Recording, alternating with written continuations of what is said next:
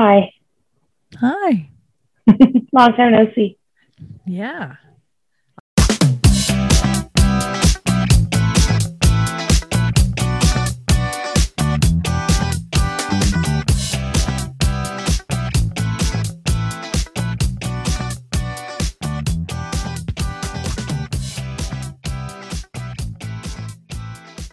We could just talk as we go. I could tell you about the Yeah. spa.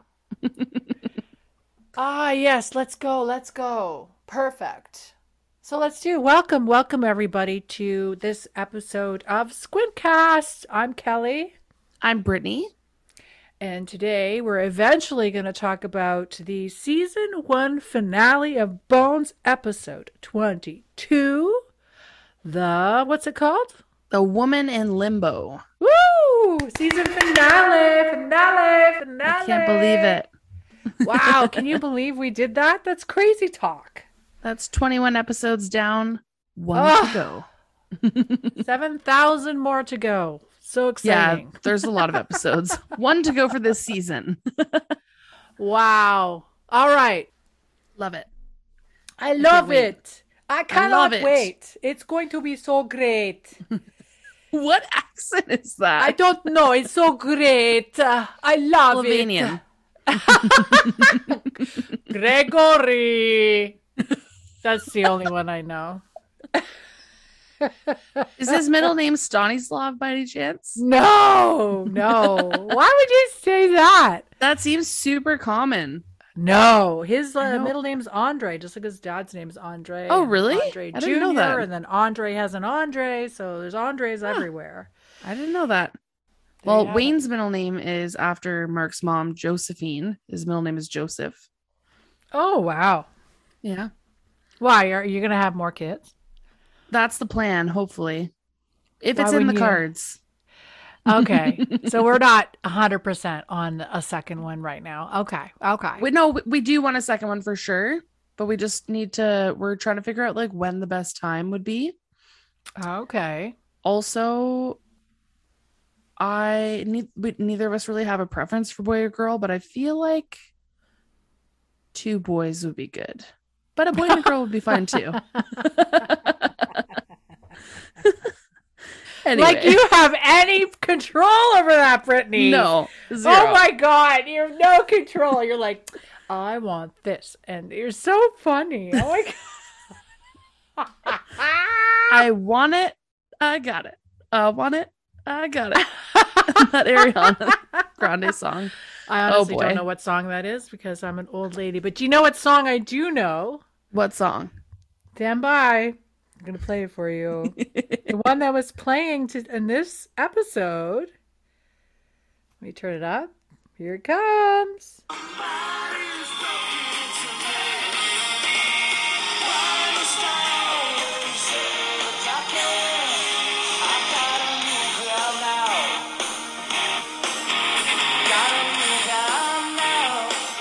When was this playing? I know the song, but I'm going to play it when it comes up because it made me laugh when I heard it. I was like, oh my God, this song. Anyway, this whole episode, funny. Like I know it's supposed to be a serious episode, but there's a lot that goes on. That's pretty funny. Well, yes. But it's like funny moments. The actual episode itself is not funny. We have a Brendan focused episode this time. Yes. Last time we spoke, it was a Booth episode. So, yeah, it's going to be interesting because I think I found this episode like, what's the word I'm looking for? It's like high anxiety. This episode, yeah. I felt Brennan's anxiety. I felt Brennan's anxiety for sure, but for me, I have seen this episode so many times. So I feel like every time I watched it, it was like a little bit less anxious, but because even when I watched it when I was pregnant, I was like, I knew what was happening. So I was like, I feel a little less anxious. I like to read the end anxiety. of a book. So you'd like to what? I usually read the end of a book just in case, you know, read the last chapter, make myself feel better. Go to the beginning. Really? Oh, I actually do. Before you read the whole thing, you read the end? Usually, and often it's very interesting because quite often you don't actually know any of the characters. So you read it, and then you're like, oh, like as you're going, you're like, okay. I would never do that in a million years. It's like a rule, and I would never think to do that. I'm a rebel. And I don't want to be spoiled. Like, I don't need to know. Like, okay, you can spoil shit for me. I don't care. But at the same time, like, I want to read the whole thing. Oh my God, I've never heard of anyone doing that. I'm the same with movies. Like, Mark and I will be watching a movie, and he gets so irritated with me because I'm like picking up my phone, and like we're like halfway through the episode, not even like maybe 20 minutes into the episode or the show or the movie, sorry. And I'm like picking up my phone, like ending to what happens. Oh my God. Mark's like, stop it. Hence the reason why she thinks she can control whether or not she has a boy or a girl. I'll get back to you. You're telling me a lot about yourself when you tell me these things. Oh, for sure. You like to have control over things. I like to be in control. You don't want to be in a place of like limbo, as they say. No, limbo's scary. Limbo is like uncertainty is very bad. Whereas me, it's one of the things like I've had to learn, especially in sobriety, and my sponsor always tells me, like, you have to be comfortable and with uncertainty and just accept whatever happens and not marry myself to an outcome. Yeah. Because that's like a path to suffering what you're doing, Brittany. I'll get there. You're going to suffer. Yes, but that's okay. I will get there one day. It's definitely good to let go of control every so often and let go of expectation and just be open to experiences. Yes. Well, it's easy to say, though. It's easy to say that because, I mean, don't get me wrong. It's a constant effort to be okay with uncertainty. It's not something that's just like, oh, everything's fine. It's just something everything like, is okay. I'm aware, like, this is crazy and, like, it's hard to do. So that's I get amazing, it. though, that you have that, like, ability to do that. Sometimes I get really wrapped up in how things are going to turn out, which makes me super neurotic and anal and kind of miserable. So yeah, I'm really fun to live with. Regardless, what the listeners don't know, and we're going to push the curtain back a little bit on this fourth wall here, boom, boom, is that we're recording after Canada Day weekend, and Brittany and I actually got to see each other IRL. It was great multiple times. Yes, we were up north. It was so wonderful. Yes. Well, how long has it been since you've been up there? We were up May long weekend, so it had been just over a month, and that made a huge difference for how it was with Wayne. Which it was a lot better than the last time we went. Like, he took like a 2.5 hour nap in the middle of the day on Saturday. We were like, what do we do with ourselves? This is wonderful. Like, slept fine at night, like adjusted really, really well to Planitza this time. And just like, he's up for a lot longer. Like, his wake windows are a lot longer. So it's easier to like get out and enjoy the time, put him to bed. And like, we have a Wi-Fi monitor now, so we can actually like be outside the building. Yeah. And like be down by the fire within, like, we're a minute away from him, but down by the fire. This is a classic Planitza thing. Just so listeners know, everyone does this. Everyone has a baby monitor so that they can go to the bonfire, and while their baby's sleeping, they're literally like seconds away from the building where their babies are sleeping. Yeah, it's so nice. It's very safe, and super safe. Can all monitor their kids while they can relax and enjoy the bonfire. Often, it's so nice. Some people are really enjoying the bonfire. Yes. I don't know how they do it. I don't know how people can drink that much beer and like be able to function the next day, let alone wake up with children. Yeah, that's not for me. So I don't, when I'm at Planitza, especially since we've had Wayne, like I'm not a big drinker to begin with, but I just don't drink because I'm like, you're lightweight. Well, probably because I don't drink at all now, but like, I don't know. It's not something that I grew up doing, or like I'm not Yeah. like married to the idea of like being at Planitza, you have to drink. So Yeah. I just don't drink. And then I feel more comfortable being like, if something were to happen, or like Exactly. then I'm fine. Exactly. So But the thing I is, still enjoy the really, bonfire. of course, the bonfires were great this weekend because the Oh weather my was so gosh. beautiful. And Oh we had a yeah. huge fireworks display on Friday night, which Brittany missed. I did miss it, but I was pumping and then I was really comfortable laying down. I heard it Hey, going off and I was like, oh, damn it. I had just laid down. I was like, God damn it. was Wayne sleeping? Oh, yeah. Wayne was Yeah, out. see? So that's it. You're like nice and quiet, alone, Yeah. relaxing. Yeah. There's no shame. There's no shame No. in like, I'm just going to be alone right now. The Yeah. fireworks, just trust me, they were awesome. They were really, Oh, really yeah. great. Alex did a great job. And yeah, it was nice. We had a really nice time. The family, we went to visit a neighboring family that has a huge farm close to Planitza down the So road. cool. They have a bunch of chickens. They have like 100 acres. We had lunch. It was nice, really nice. Yeah. Greg and I brought all the food. We brought all the lamb chops and the vegetables and everything, and the Oh my salad. God. As if you brought So lamb chops. Like you we did. fancy. It's Well, amazing. Greg buys them down the road at our halal butcher, this guy down the street. Oh, And okay. he gives them a good price, and they're very good. And Greg Perfect. grilled them at Tony's place, and he grilled all the vegetables, and I made a big pasta salad. And the woman, like the wife, was so happy. She was like, "Wow, Oh, yeah. you're invited anytime. You know, you can Oh, come for over sure. and bring all the food, cook everything, and I don't have to do anything." So Oh, it's yeah. just, we're the best guests like that. We bring I was gonna say everything that's with like us. that's the ultimate hosting experience. Like your guests do everything. It's just like, yeah, you want to do the dishes too, or maybe We just did use that. We did the disposable. dishes. Yeah, we did the dishes for sure. It Do was they fun. live there now, or is this like a vacation property for them? It's a vacation property, but like Wow. any typical Slovenian, it's like a make work project. Everything's like, Yeah. I don't understand how these people have energy. Like they have this property now. It's 100 acres. She just planted 25 grapevines. They have a bunch of Wow. chickens. They have all this land that they want to do all this stuff with. And I'm just like, wow, you just don't know when to stop. That's amazing. Honestly, Mark and I Crazy. we're moving. Well, we're gonna move in August Woo! to our new place, which is exciting. Woo! But there's work that needs. It's not a lot, but like there's work that needs to be done, Yeah. and we're kind of like, oh, like maybe we hire someone to help us paint.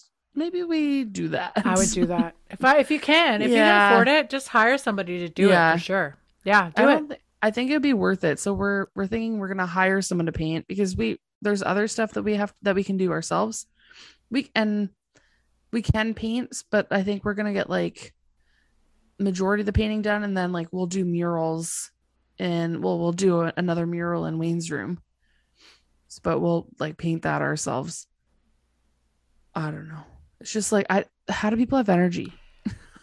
Brittany, do you remember how long it took you to do the mural you did in your condo? Yes. When I was like 36 weeks pregnant. I'm pretty sure I talked about it in like the second episode or something. Brittany, this mural, No more murals. please, please. You don't want to They talk have- about it again? There are companies that can come in and paint your house in a day. So Yeah, that's think, true. Think about it. Think about it. Amazing. Yeah, the mural took me a long time. I was also extremely pregnant. Oh my God. I don't even know why you were doing any of that stuff. I'm like, what are Yeah. you doing right now? I don't know where I got that I energy. can't help you. I'm Gone. sorry. You are That's just okay. put everything on on my my own. plate and see how much I can get done, lady. You're the queen. You're Except the queen. the queen of getting nothing done for my to-do list, but having a huge list. Speaking of a woman that has way too much on her plate. Yes, what's up? Well, I was thinking we could transition to our friend Dr. Brennan Oh my God, yes, perfect. and talk about how very busy this woman is and Oh, how in the opening of this episode she is pulled in every single direction. Do you Oh, want to yeah. start us off? I'd love to. Okay, let's do it. The beginning of this episode this first scene really gives us some insight into Brennan's life. We start out by finding out that she needs to go to court because she's about to testify. Booth is really trying to rush her out, but people are pulling her in all different directions. Goodman wants her to tell him if something is like Irene, if there's some sort of skull or whatever is, sorry, Syrian, Hittite, or Egyptian. Then Zach is asking to get specific information and to get signed off on this skull so that he can put it in for processing for facial reconstruction with Angela. Right. The whole time Booth is like, go, go, go. Do not respond to these people. You need to go. He's following her around like, come on, stop bothering her. I have to get her to court. Like, stop trying to get her to do this. And everybody wants her attention. Oh my God. And she's like, she gets so like nitpicky too. She's like, I need these specific notes. Like she needs like a specific set of notes. Yeah. Because apparently last time that she didn't have them. And they told her that her testimony was terrible, which it wasn't. Booth said that was just a ploy. Anyway, so they're walking out. Booth finally convinces her that she does not need these original notes. And then they run into David, David, do you remember a couple episodes ago you went on this date after getting blown up? Almost blown up or shot at, sorry. Mm-hmm. Apparently David's still in the picture. This guy that she was going to meet for dinner at that time. Yeah, he's from seems like they're dating. He's from the website. What was the name of that one? Acceptable Partners or something. It had a really bad name. Yes, and he was first timer something. First timer 4660 or something. Yes. So yeah. So they run into so they're David. dating. So it worked out. The fake match.com seemed to work out. David was asking Booth, though, if that was going to be a problem after he asks Brennan if David is like, oh, but do you have your original notes? She's like, oh, Booth, I told you that I needed them. Then she runs off, and then they're awkwardly beside each other. And no, they were circling each other like dogs. Literally, like in the hallway, walking around. And then Booth goes, so, Dave, you and Brennan? He's like, yep. And David goes, is this going to be a problem? And then Booth is like, yeah. He says, you need to understand that Brennan is very literal. And I can't have you making giving her jokey advice, on the day that she has to go to court. Exactly. He's like, wow. Like that to me, I was laughing because I was like, ooh. He just pissed on that guy's leg. Oh, yeah. You could cut the tension with a knife. Like, you can tell. Okay, Booth and Brennan have had all of these very intimate moments in the season, which have gotten more and more frequent as the episodes have progressed. Right. This episode, we're going to talk about it, is no different. Mm-hmm. Meanwhile, so like I didn't even realize that she had a boyfriend, to be honest. This entire time I've been like, go Booth, Booth and Brandon. Well, the other thing was in the hallway, he came to see her because Brennan had given David her manuscript for her second novel. She had given it to David to read before. Bone free. Yeah. Like bone free. I know. He calls it Bone Free, and Booth goes, "Ugh, what an awful title." And then he tries to, he tries to grab it. He's like, "Am I in this one?" And Brennan goes, "No, you're not." And David goes, "Definitely." Oh yeah. And then they have the conversation about like, "Oh, you guys are a couple." I skipped over that altogether. No, it's fine. It's fine. But that is an important piece of information that we have because that is relevant later. So thank you for bringing that up, Kelly. Well, at this point, where Brennan's run back to her office for the original notes, she's very flustered. And she's like just running around. She's just being pulled every which way. So she's walking back to meet up with Booth, who says, I'll meet you in the car. I'll give you a couple minutes. And then she sees that Angela is working on something on the angulator, like she's reconstructing something. I think Zach had mentioned earlier he had a skull on his desk, so Zach and Angela were working on this one case of this skull that was in storage for a number of years, and Zach calls storage Limbo because he doesn't he figures they're all kind of waiting to be identified. So Angela's sitting there with this image on the angulator, and Brennan starts to freak out when she sees this image. She's freaking out at Angela, saying, "You've made a huge mistake. What the hell are you doing?" And then Angela's like, "Sweetie, it's okay. I'll turn it off." And then what happens? Sweetie, god damn it. She runs onto the platform without swiping her card. The alarm starts blaring. Yes. She asks Zach if there's anything that came with the body. Mm-hmm. And he said, yeah, I have this, which has 3 artifacts, I guess, in it. She runs off with the bag. Security guard was like, oh, it's just Dr. Brennan. Everything's fine. And Zach is also trying to tell her about some soil samples. She doesn't give a shit about that. And she runs into her office. She dumps the contents of this bag out. At first, she sees a marble. Yeah. But then she really focuses in more closely on this bag that has a dolphin belt buckle. Mm-hmm. And she has a flashback to a woman wearing the exact same belt buckle. And then she starts to break down. And at this point, it's very obvious to the viewer, whether you're picking it up, if hopefully we're throwing it out there. This is Brennan's mother. Like, it's very clear at this moment. You think it's clear? I don't think it's clear at all. I don't think it's clear. So?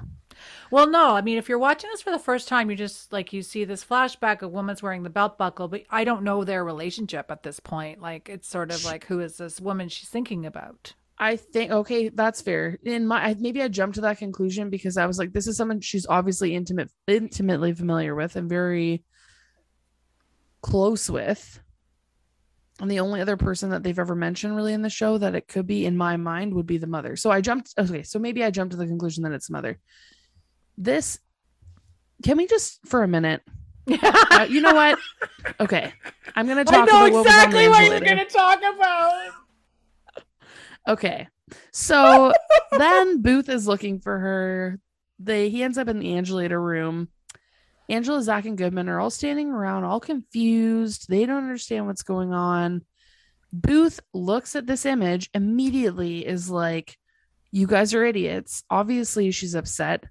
This is her. He actually doesn't even say it to them. Picks up the phone immediately, dials a number, says Brennan won't be in court today. Right. Gets off the phone then and says, that's Christine Brennan. Yeah. Angela, you're her best friend. You don't know what her mother looks like? Fuck, man. Like, seriously, I was thinking... See, I didn't think it was Booth her mother immediately. One. It was Booth that knew right away. Like, he's like, oh, what's she so upset about? Oh, there's this picture. Calls. I love how he picked up the phone, calls them and says she's not going to go to court today. Like, he just cancels it altogether. Like, doesn't even tell them, like, doesn't explain to them first, just calls immediately. It's like she's always his first priority. Exactly. Yeah. But the fact that Angela, I don't understand their relationship. And we've already decided, I've already determined that Brennan is a better friend to Angela than Angela is to Brennan. Like, it's been shown to me many times over.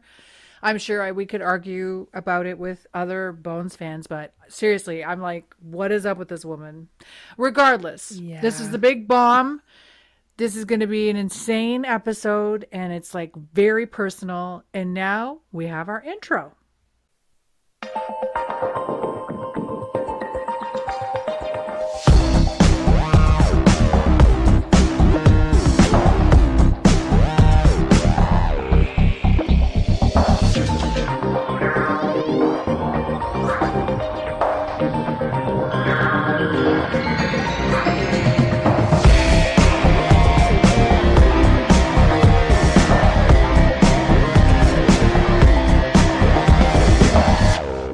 Buckle up. And this is where I said in my notes that this episode is high anxiety. High anxiety. It's clear that a lot is going to happen. And back when this episode aired, it would have been clear at the time, although this doesn't really happen as much anymore because of the way that shows are released, that it would have been obvious that there probably was going to be a huge cliffhanger. to keep us excited to come back in the fall to watch the next season. But wow, you are drawing conclusions today, aren't you? I was reading the end. Well, I wonder, I'd be curious to know if they had already renewed for a season 2 at this point. That's a good question, because this did become a hugely successful show with a cult following. But at this point, was it as, like, I would be interested to see what season was the most successful. Yeah. It's usually season like 3, right? Or 4. We should talk about that next week. Yeah. An idea. So Brennan is still staring at this belt buckle when Booth approaches her doorway. Brennan doesn't even really look up at him and is like, I have to miss court. He just kind of, he's so wonderful in this scene. He tells her this whole episode. Bones, I know, I'm so sorry. Oh yeah, the whole episode. Yes. She talks to him about how she remembers the belt buckle. She tells a story about why she remembers it, a core memory that she has of this belt buckle, borrowing it without asking for her first day of high school. Yeah. Her mother loved dolphins, so it was extremely special to her mother. So the fact that her mother had it on her when she died, or at least was on her body, in the grave, is meaningful. So to Brennan at this point, she's kind of talking to Booth about how this sort of solidifies that the hope that she had sort of, it can't be there anymore. But because they were missing, she always had a small amount of hope that they were out there somewhere. Yeah. And she thought maybe if they were found, that she would feel relieved, but she's not feeling that way at all. Yeah, I don't know. And at this point, Zach comes into Brennan's office with the file that he has on her mother. 1290998. At this point, I was like, so again, we're trusting that Angela's drawing is accurate. And no one else in the world has this belt buckle, and we're just going to assume it's her mother. Is that right? True. What were the 3 items? It was a belt buckle, a marble. Yes, a marble, and I don't know what the third thing was. I can't remember what the third was. I don't think it was relevant. Yeah. Okay, sorry. No, don't be sorry. I just thought it was funny that we were just automatically assuming we're just like, oh yeah, Angela's drawing is fantastic at art. It's like all the other times we're like, oh, I drew her smiling. We have an ID. Let's go tell the whole family they're dead. It's like, okay, can we get some DNA or some evidence, like here? dental records? Exactly. Something. So Zach doesn't really have much information. The body was found in September of 1998. We're going to talk about that in a second. Yeah. And it was found in Pennsylvania, which is why this can be an FBI case, I guess, cross-border, I suppose. I couldn't really understand that. Anyway, so there was no grave. Someone had just dug a hole at the edge of the cemetery, plopped the body in. Zach literally says I think he actually says plop the body in. Yeah. And not the best time. Don't use Brennan language with Brennan, maybe. But anyway, she's obviously very shaken up. Anyway, so basically he makes the point, although this is super insensitive, that technically her mother has been there the entire time that she's been working there at the Jeffersonian, because the body got there in 1998 and she also was there in 1998. Yeah, it's wild. Kind of wild, inappropriate to say, but that's fine. Well, who cares about that? Booth, that's okay, is worried about Brennan. He doesn't think it's a good idea that Brennan's asking all these questions. Yeah. And he's very worried about her. Then Goodman interrupts with like an intercom thing. He pages her and says, listen, Angela's gonna drive you home. Your best friend that doesn't even know who your mother is. Exactly. Sweetie. Brennan is upset. She looks like she's about to break down. And Booth sort of approaches her like desk a little bit closer, and he says, "Temperance, go home." Like he calls Yeah. her Temperance and tells her to Yeah. go home. I would be curious how many times he's actually called her Temperance over the course of this season. I think it would be only Not I think very you could many. count on one hand. Like 3, maybe? Yeah. Yeah. It's, I can look through my notes because I definitely made a note of it. Mark turned the light off and now I'm like, ooh, I look a little gray. So romantic. She put a candle on and make it I don't need a light on, but like I just saw myself in the picture and I'm like, whoa. I could put a candle on. Make it romantic in is here. It scented? Yes. What is the scent? I don't know. When I was at the spa yesterday, they let me choose my scent. Oh my God, you went to a spa. I forgot to ask you about that. It was so How was wonderful. it? I missed Wayne so much, but Kathy and Mark were both sending me pictures and videos, so that helped. Pretty sure the entire spa knew that I had left my 8-month-old at home, so that's cool. Oh my God. But no, it was amazing. But they let me pick my scent. What was it? For my like hand scrub?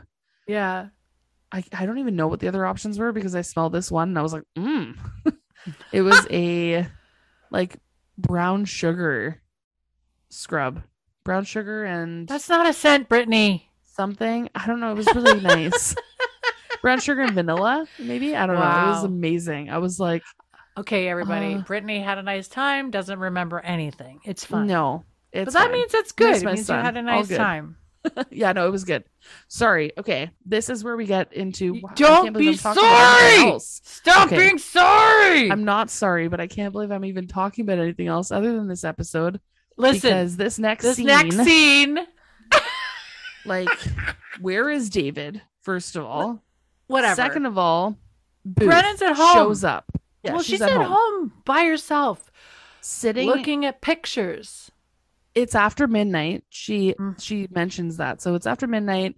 She's sitting there just looking at old pictures, reminiscing. So she has old pictures, by the way, that she could have maybe shown Angela at some point in the time of their friendship. But anyway, but then there's a knock at the door. And who is it?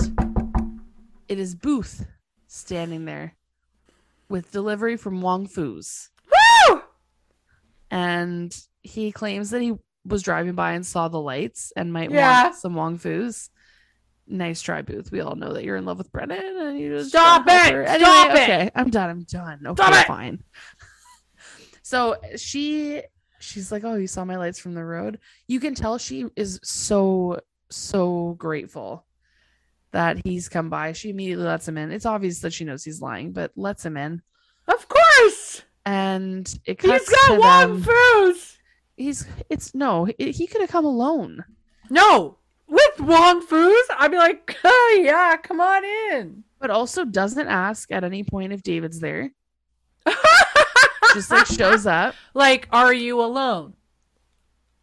Are you with your boyfriend? Kind of like that time you showed up at my house and I was with my girlfriend he was wearing my shirt. She opened the door and she wasn't wearing his shirt, so David's shirt, so I guess it's okay, right? Yeah, I guess so. I didn't even think of that. I did think of it though. I'll say that. I did think of it later, especially like, where's David? Yeah.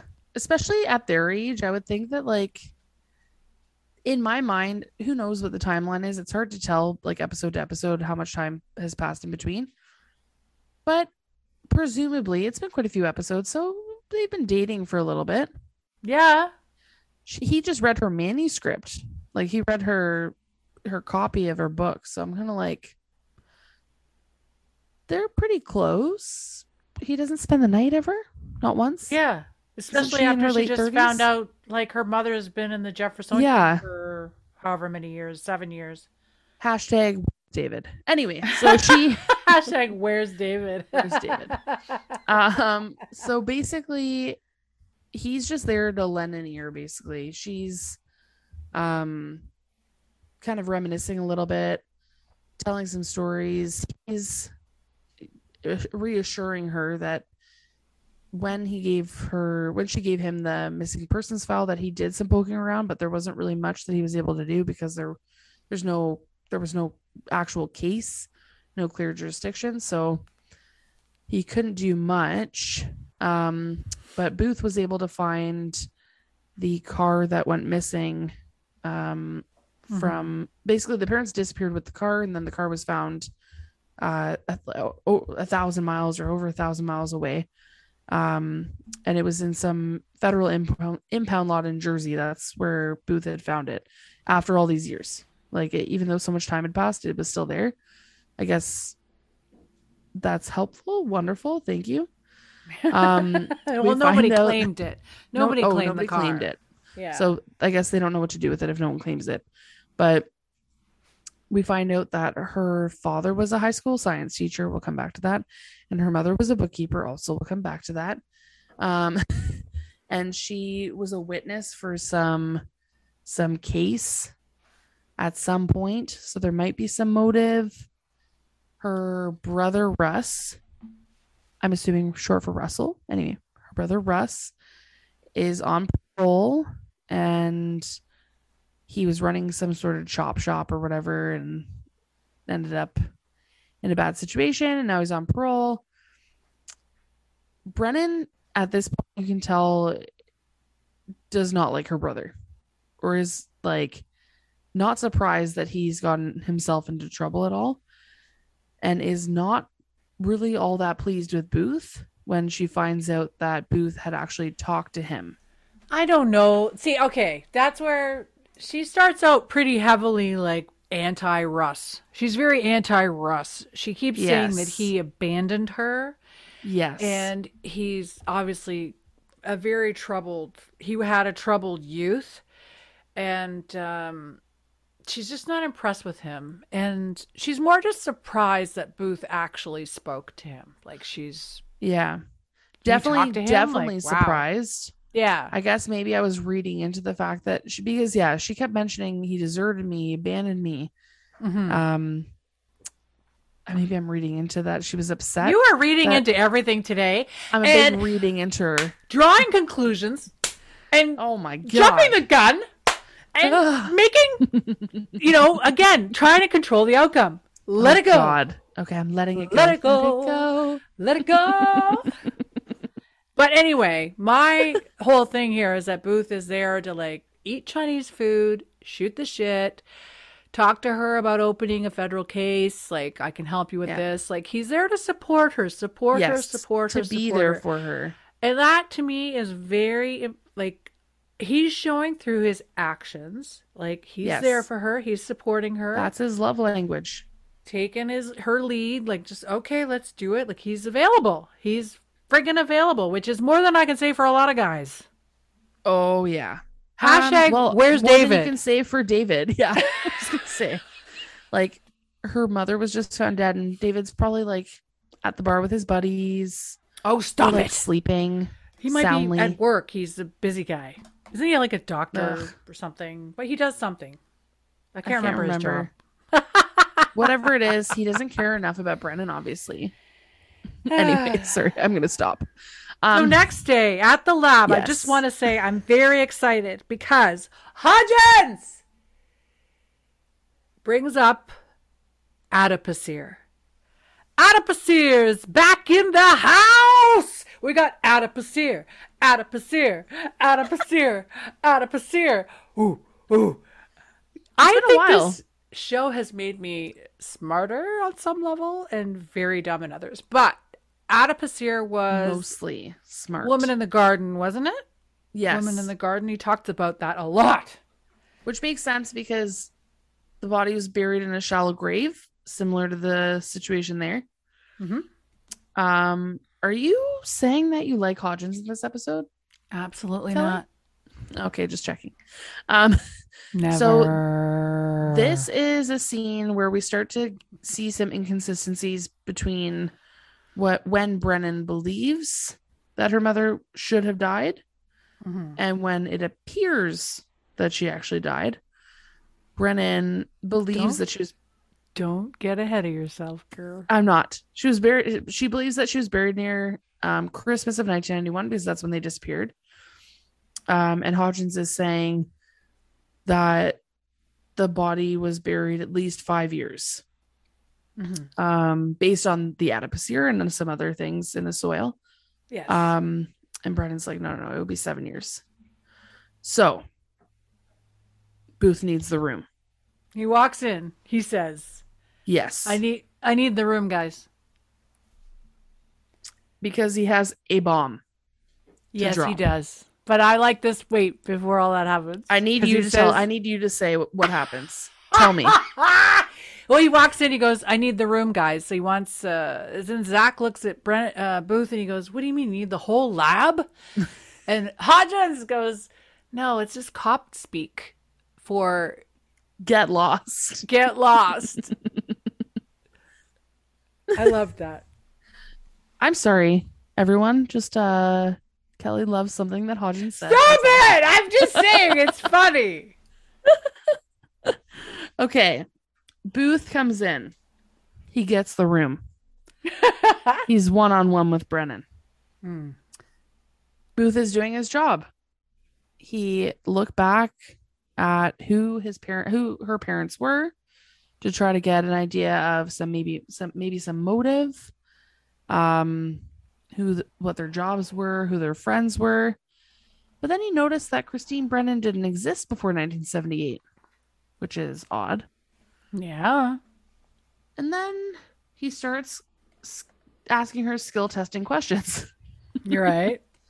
How do you know what the most common way of creating an identity is, Kelly?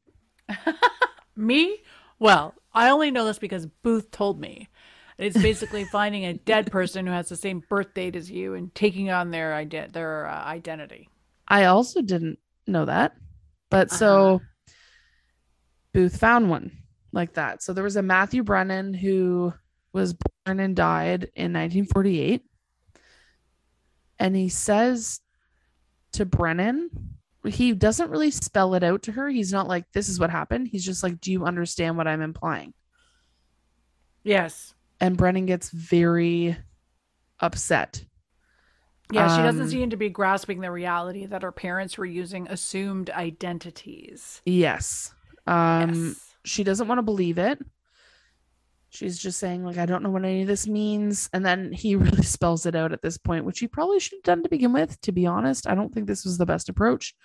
But like you said, he spells it out to her that while your parents are living under assumed identities. And Brennan is just like, oh my God.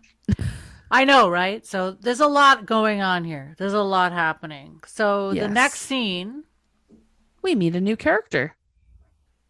We are at Moorhead City, North Carolina town some kind carnival. of fair, and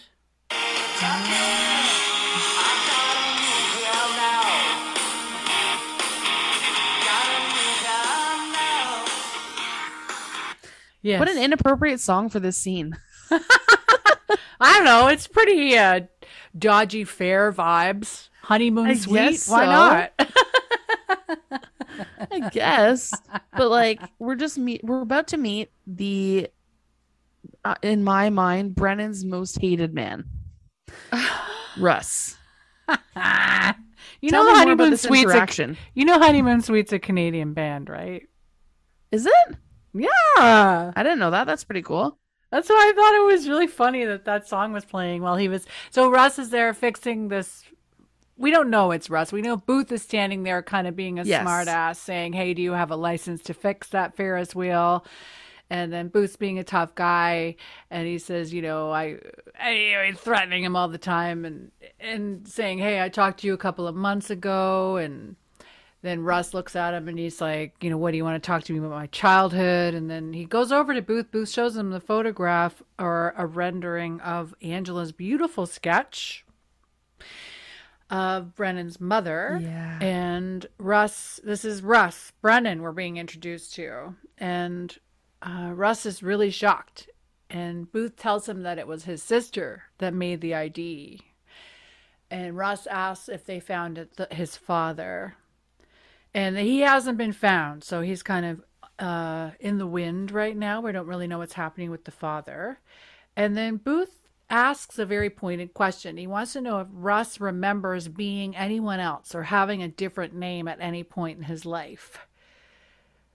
And I don't think Russ says anything. He just says no. I don't know what you're talking about. He says no, but he says no in a way that's very like short. But at this point, it's like, okay, you're either hiding something or we know he's on parole. So maybe he's just talking to Booth, who's a cop. So it's like, I don't really want to talk to you. Yeah, he's being super cautious. And then Booth is strongly suggesting that Russ come to DC and help with this investigation into, you know, their mother and father and everything, and then sort of threatens Russ if he doesn't come. Oh yeah, like says that he's gonna cite him for performing unlicensed repairs on heavy equipment so that he gets his parole revoked. Like this guy has no choice but to come. I know. So his hands are tied. And this is the issue too, which is why this is another reason why crime doesn't pay. Because you're never free. You're never free, regardless. Exactly. No matter how much money you're promised, no matter how, you never have true freedom when you're committing crimes. Yeah. So I think that the scene was supposed to be pretty serious, but then it ends kind of jokingly. Yeah. So after he threatens him, he's like, oh, like, by the way, if you ask me, like, you're never going to get this thing up and running. It's beyond hope. And as he's saying that, Russ starts up the ride, and these like people have been sitting on it the whole time. So hopefully I've been waiting for Russ to have this conversation with Booth. Russ is literally having a conversation with Booth while people are sitting on this ride waiting for it to go. And who knows how long it's been broken. And the guy who's running the ride has already like complained about how long it's taking for him to repair it. So I never really put that together. I was just thinking, like, imagine being on the top of this like, Ferris wheel. Oh my god! Like stuck there, seeing this guy chatting, like the guy who's supposed to be repairing, chatting with this like muscly looking guy. Like I'd be like, hello, are we getting down here? Just terrifying for a friend. Terrifying. Oh my god. Hopefully it wasn't a windy day. Anyway, we're back at the Jeffersonian. Tell me what happens between Angela and Hodgins. Yeah, so back at the lab, Hodgins is like freaking out and asks Angela to come over and look at this evidence he was going over. And he starts telling her all this technical stuff that like the process he went through to get to this conclusion. And she's just like, come on, cough it up. Like, I don't need to hear all these details, right? Yeah. But I'll be honest, like I would love to rewatch that scene and sort of like go over, because he is very detailed about how he went about sort of reconstructing this evidence, actually. Yeah. It's kind of cool. It was really interesting. It is really cool. But he's worried because it turns out that this piece of evidence is a movie ticket that dates 2 years after Brennan thinks her mother died or disappeared. Yeah, disappeared because her mother disappeared in around Christmas of 1991. And The Fugitive was the third top grossing film of 1993. And that's the movie that she had seen. That's the movie ticket that was in her pocket. That's the ticket. So now they're like, there's a huge dilemma because they have to decide whether or not they're going to tell Brennan the truth because they're not sure how she's going to take it. They're worried about it. But at the end of the day, Brennan comes in and they come clean. Like, and Angela's there to support Hodgins because I think he was really worried about how Brennan was going to react. But he just said, like, here's the truth. And she's sort of defiant about it and says, oh, no, it's impossible. And she tries to think of all the scenarios, like why this ticket would be there, blah, blah, blah. And Angela's like, yes, all of this is possible. But also this is possible that she died. Like it was 2 years later that she actually died. So then Hodgins is I did appreciate this. He's assertive in this moment and said, we decided to tell you the truth, Brennan. Like we decided to tell you this. So we made that decision and we thought that was what was best. Mm-hmm. Even though it seemed at one point during the scene, I thought Angela was going to go back on it, but then it worked out. Yes. while this is happening, Brennan kind of like walks away, picks up her mother's skull and starts examining it, Yeah. and believes that she found during the same scene comes to the conclusion that she thinks she found the cause of death. And starts to show Zach some discoloration inside the skull. At this point, Angela leaves because she's no longer needed. Hodgins is also not there anymore. Is Angela ever needed? Anyway, she obviously was to recreate she's the catalyst for this whole thing by creating that image. I love how you're like totally slamming Angela now. It's so funny. I'm so totally sorry. Made you come over to the dark side. I still like Angela's character and I like where she ends up, but like season 1 is not her time to shine. Not yet. No. So what they determined, Zach confirms there's a subdural hematoma on the skull, but weirdly there's like no evidence of a blow to the head directly. It's like this weird evidence that he finds it very odd. And just then, as Zach and Brennan are looking at the skull, Russ walks into the lab with Booth. And Brennan is super distracted because she's like sees Russ and she looks like she's about to have an anxiety attack. Oh, yeah. While she's trying to keep her shit together. Like she's just like telling Zach, like giving him a whole bunch of instructions of what to do. And then Booth and Russ walk up onto the platform and Brennan is just so I could feel her anxiety in this moment. Oh, yeah. She stands up and tells Booth that she doesn't want to talk to Russ. And she walks away she completely snubs Russ, like walks away from him and doesn't even look at him. Oh yeah. Tells Booth in front of him. Yeah. Like, and she whispers, but I'm sure that Russ heard saying, I don't want to talk to him.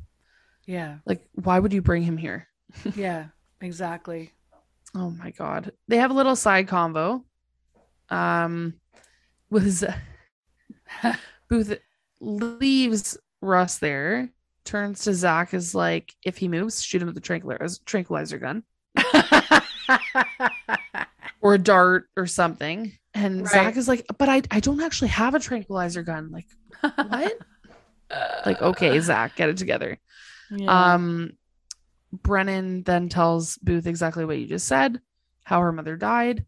Mm-hmm.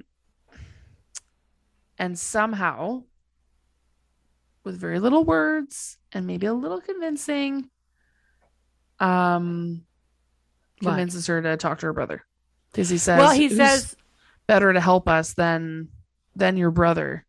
Well, he says you just found out your mother was murdered, like literally just 2 seconds ago. So we could really use your brother's help.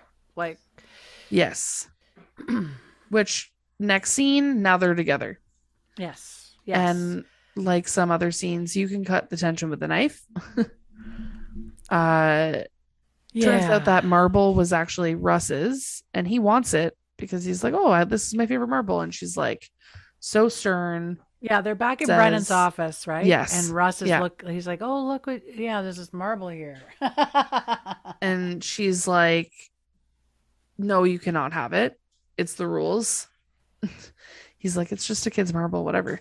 But we find out at this point, so Russ, yes, Brennan claims that he abandoned her. However, we find out that he calls every single year on her birthday, and she never picks up. She specifically avoids that call. And she tells him that he should have taken a hint, which is not very nice, I thought. Mm-hmm. Anyway, when she tells him that he can have the marble, he's like, okay, same old Tempe, never met a rule worth breaking. And she's like, same old Russ on parole. Wow. Like, I was like, ooh, that's cold. Oh, yeah. I was so cold. She's cold as ice. Oh, yeah. Crazy cold, man. Was she willing to sacrifice? I love. No, yeah, but Russ, I have to say, he's taking this in stride. He kind of like. He's pretty good. Expects this from her on some level. He's a little bit beaten down and downtrodden, He's not doing great. I don't know, man. I feel bad for I feel so bad for Russ at this point. I'm like, especially when he says that he calls her every single year on her birthday. I know was this like, is oh my not God. what Brennan has been depicting. She makes No. it sound like they haven't been in touch at all when he Yeah. called. Like, I'm sorry, but that's wild. He to me. tried to call her, so how is that him abandoning her? Exactly. We'll get there. But Booth and Angela end up in Angela's office. And Booth is going to send Russ to Angela to have him describe some people that he may have seen when he was a 7-year-old boy. He's being very vague. She kind of calls him out for being very vague. She's like, what exactly do you need me to draw? But basically the whole goal is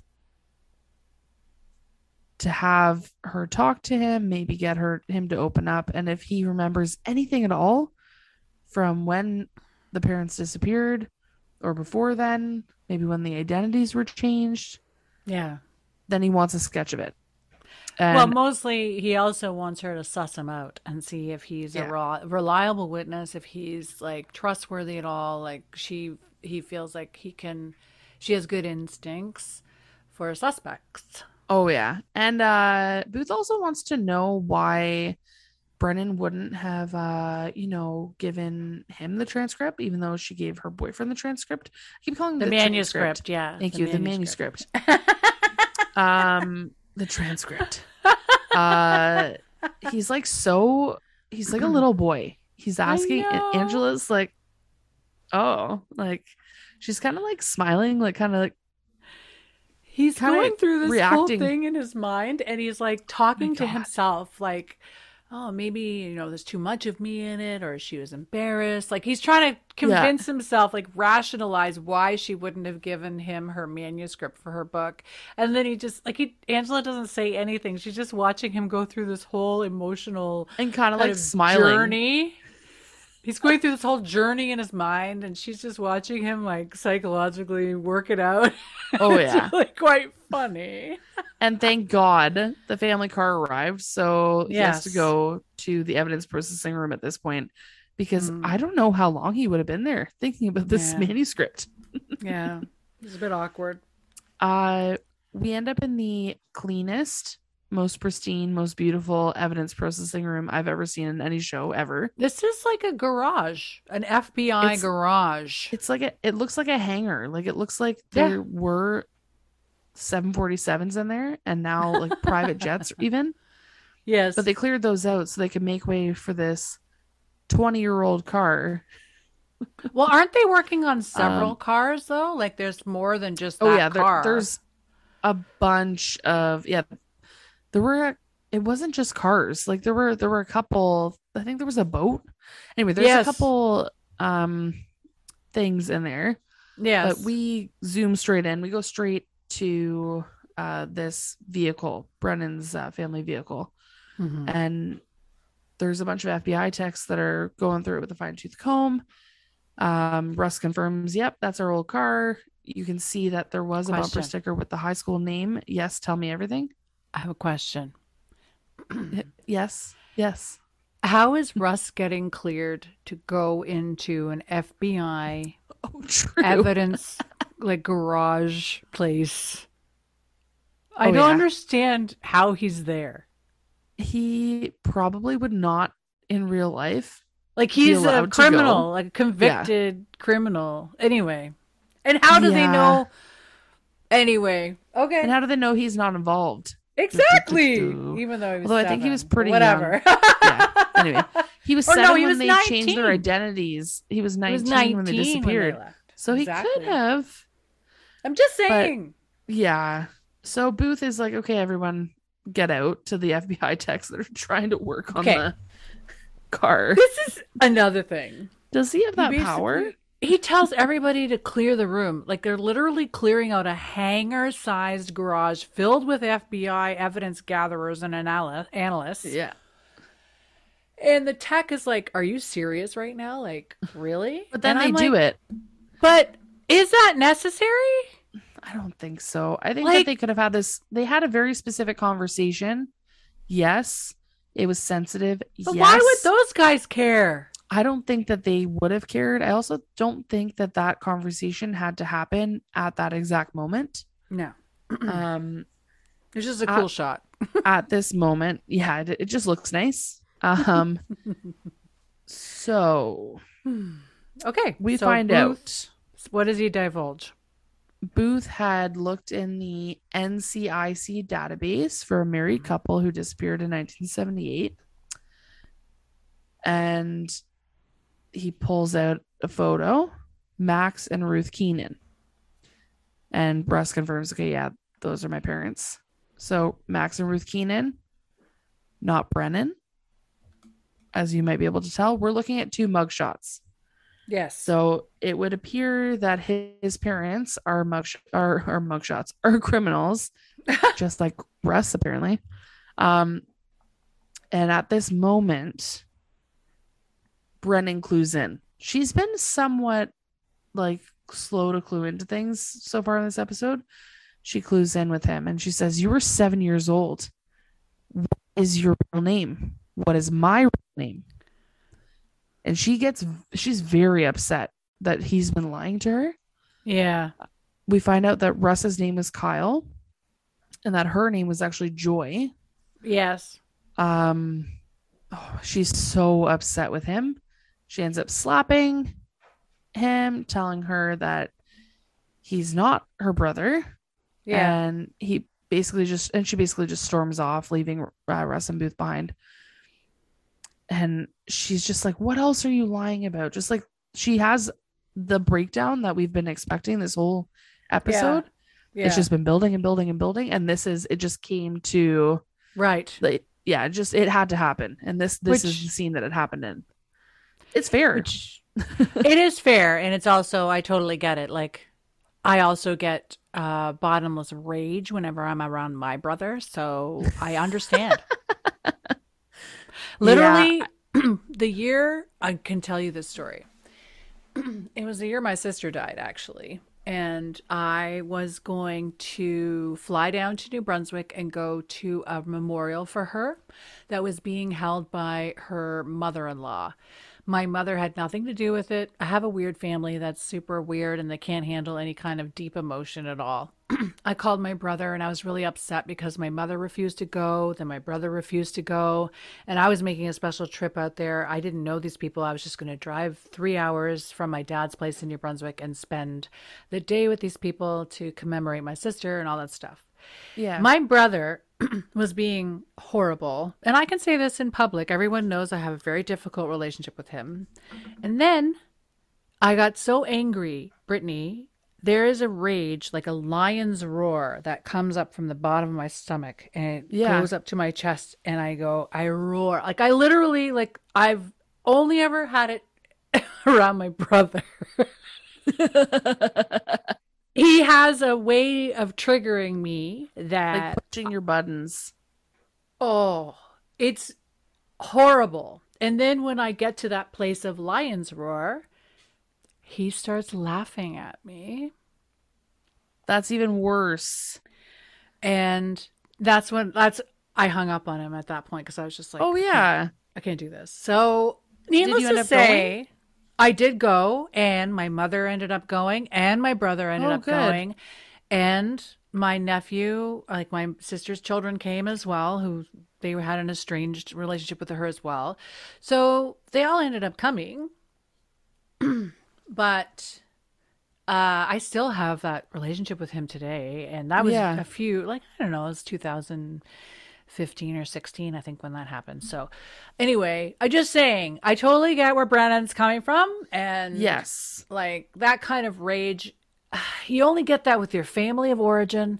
It's only going to happen with your family. Like they just have a way of making push your buttons. Well, they treat you like you're still 10 years old. Yes. And like, it's so maddening. It's maddening. Yeah. Oh, yes. I empathize with her in this moment. But at the same time, I can't help but still feel a little bit bad for Russ. Listen, Russ, I can't believe how well he's taking this. Seriously. He's being very calm about all of this stuff. And I just Yeah. find it interesting. And I'm sure this will come up later. I have a Yes. feeling Yeah. later. But Russ is taking this all in stride, I feel. Like, Yeah, I totally think that.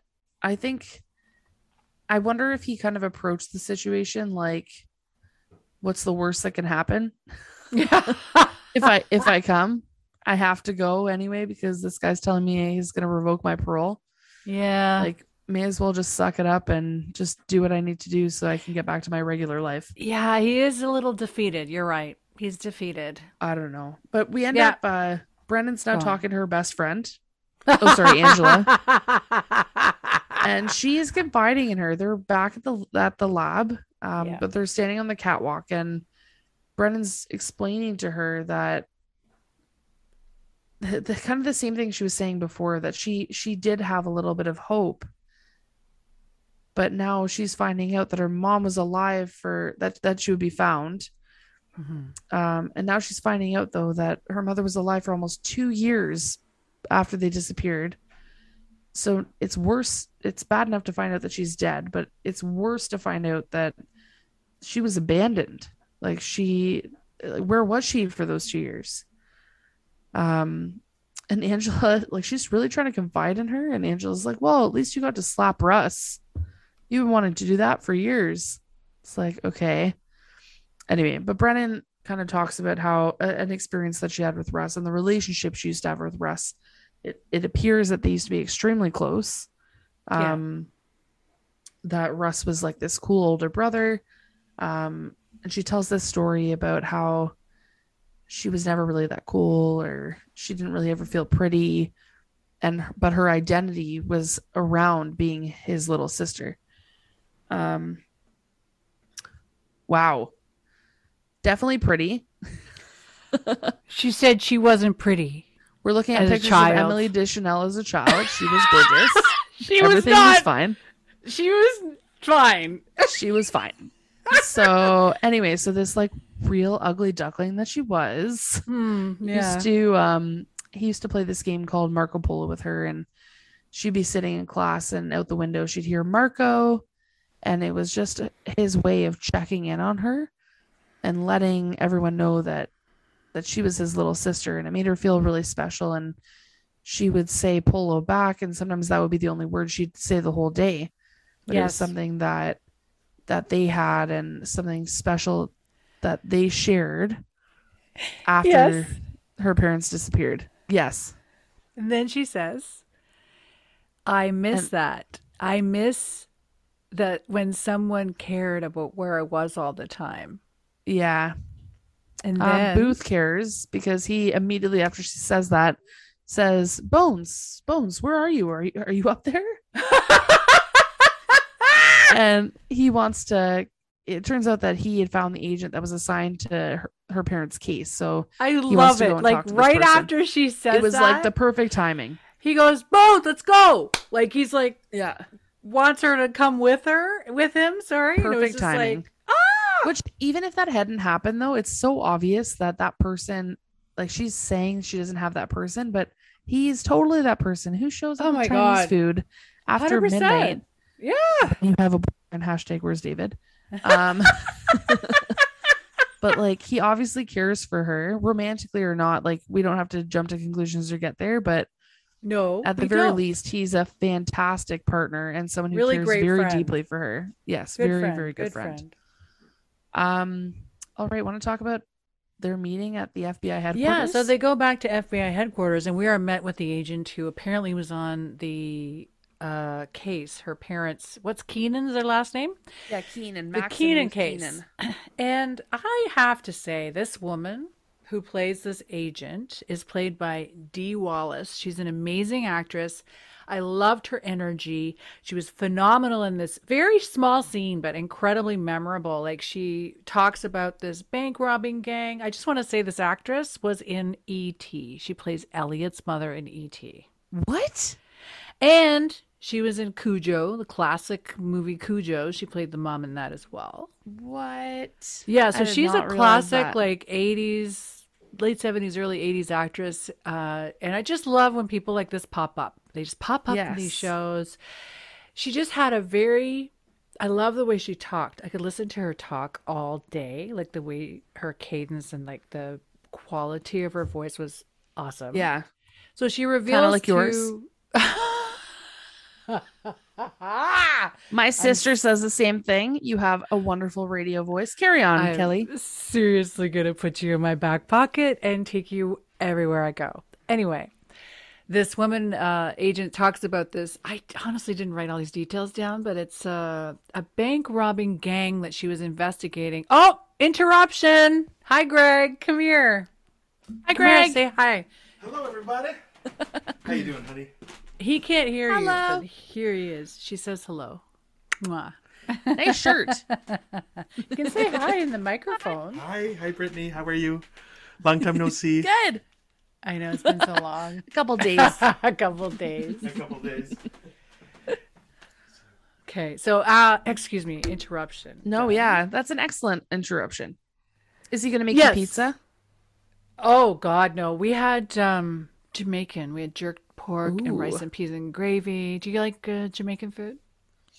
I like some. I have a very low tolerance for spice, Oh, yes. so that's my problem. That Jerk pork limits isn't me. spicy. I had jerk pork, rice, peas, and gravy. The gravy is what is key to Oh, this yeah. food. And then coleslaw, and then fried chicken and barbecue chicken. Anyway, Greg, he goes to this place. It's called Alwyn's in the West End. That's really phenomenal. Anyway, that was my Alwyn's. meal. So D. Wallace / agent there. blah, blah, Anyway. blah Okay. is talking about this bank robbing gang that the Keenans were a part of. And then she interrupts herself and says, am I to understand I'm addressing the family? I love the way she said that. I thought it was Oh, yeah. so She professional. speaks with like such grace. Oh my God. And again, how is Russ here? Like, I'm Yeah. very interested in the fact that Russ is here with a visitor's badge. Yeah. He got through the clearance. I guess it's okay. Booth vouched for him. So we learned that Max and Ruth Keenan were not really vibing with this gang that she was investigating. She felt that they were more stand-up criminals. Yeah, They more were passive. Well, they weren't violent. They didn't use guns. They would Yeah. con people to get into safety deposit boxes. They were, what did she call them?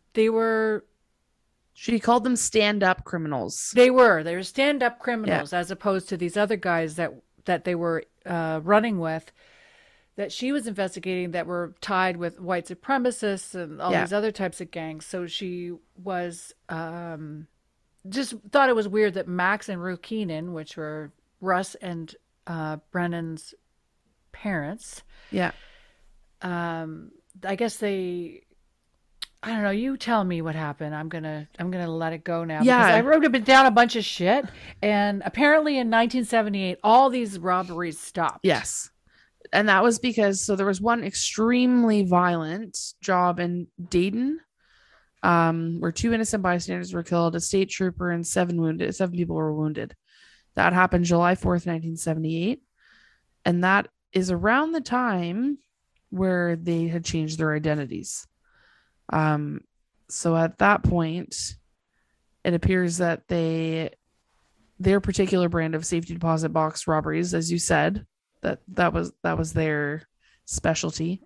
Yeah. They had stopped, and this woman had thought that they were unfortunately killed for their cut as part of that Dayton massacre / robbery. Right. But that was basically it. That's where the trail went. She just assumed that they were dead. She didn't think anything of it. Did she Didn't think to mention that pursue it. somebody had turned state's evidence on this? She Okay. said a few years later, one of them had turned state's evidence for an FBI agent out of Louisville, Okay. and the rest of them were sent to jail. And at this point, they're all dead. Is what she was saying. That was an Right. excellent question. Russ is a little confused. Russ Yeah. is like, our parents were bank robbers. Like, their understanding was that their father was a high school science teacher and she was a bookkeeper. The mother was Yeah. a bookkeeper, so it's pretty. It's a lot. crazy that they like for this like this double identity situation to It's be a lot. happening. It's a lot. Like the What? fact that they found the mother, and not only did they find the mother, but the mother wasn't who they thought she was. Oh, they find That out she was was murdered. Yeah, they found out she was murdered. Like there's just a lot going on. Yeah. At this point, that FBI tech that was told to that had told everyone to clear the room Yeah. comes by, and he says that they found blood in the car from two separate individuals. Mm-hmm. Da, da, da, da. And then Hodgins is going to describe to us why. Yeah, so back at the lab, Hodgins is going over all this DNA evidence, blah, blah, Oh blah. yeah, Basically, they match, Brennan, Russ, the parents. But then they have this other DNA. The blood sample they found was from somebody completely different outside of the family. yeah, And it's a mystery person. So Booth offers to run the DNA through their CODIS system. They use a lot of acronyms in this episode for Yeah. all the different systems and organizations and, different sort of branches of the federal sort of investigative, branches, or I don't know, offices, I guess, the federal investigative offices. Like they mention a lot of these different places. So he's going to run it through the CODIS system for the DNA. And then next, after. combined DNA index system. That's what Codex stands for, by the way. Oh, thank you. I just Googled it because I was curious. That's awesome. So Now we after know. that quick scene of the explanation of DNA, Yeah. we have Russ who's sitting down with Angela, and they're getting off to a bit of a rocky start. Well, probably because she didn't call him sweetie once. Well, tell me more. Why did they get off to a rocky start? Well, she says to him, like, I basically have been asked to charm you into talking to me about, when you were a kid, to try to get some idea as to, who might have killed your mother. And Yeah. then she starts off by saying, I'm Brennan's best friend. And if you screw her over, I'm going to, she's like being all tough with him. And he goes, is this part of the charm part that you were telling me? Like, you trying to be charming right now? I thought that was But hilarious. he started taking this in stride again. Russ is really accustomed to people treating him like crap, I guess. And then he asks her honestly, like, if Brennan actually really hates him. And I Angela thought says that no. was so sad. Yeah, like, this is a really good scene with Russ, I felt. Because he asks Angela, does Tempe really hate me? And Angela's, no, she doesn't hate you. She loves you. Like, it's harder. Yeah. It's hard. It's hard to love you because of, all the issues and stuff. Yeah. But Russ is really upset in this moment because he tries to tell Angela that he was told to keep a promise when he was 7 years old.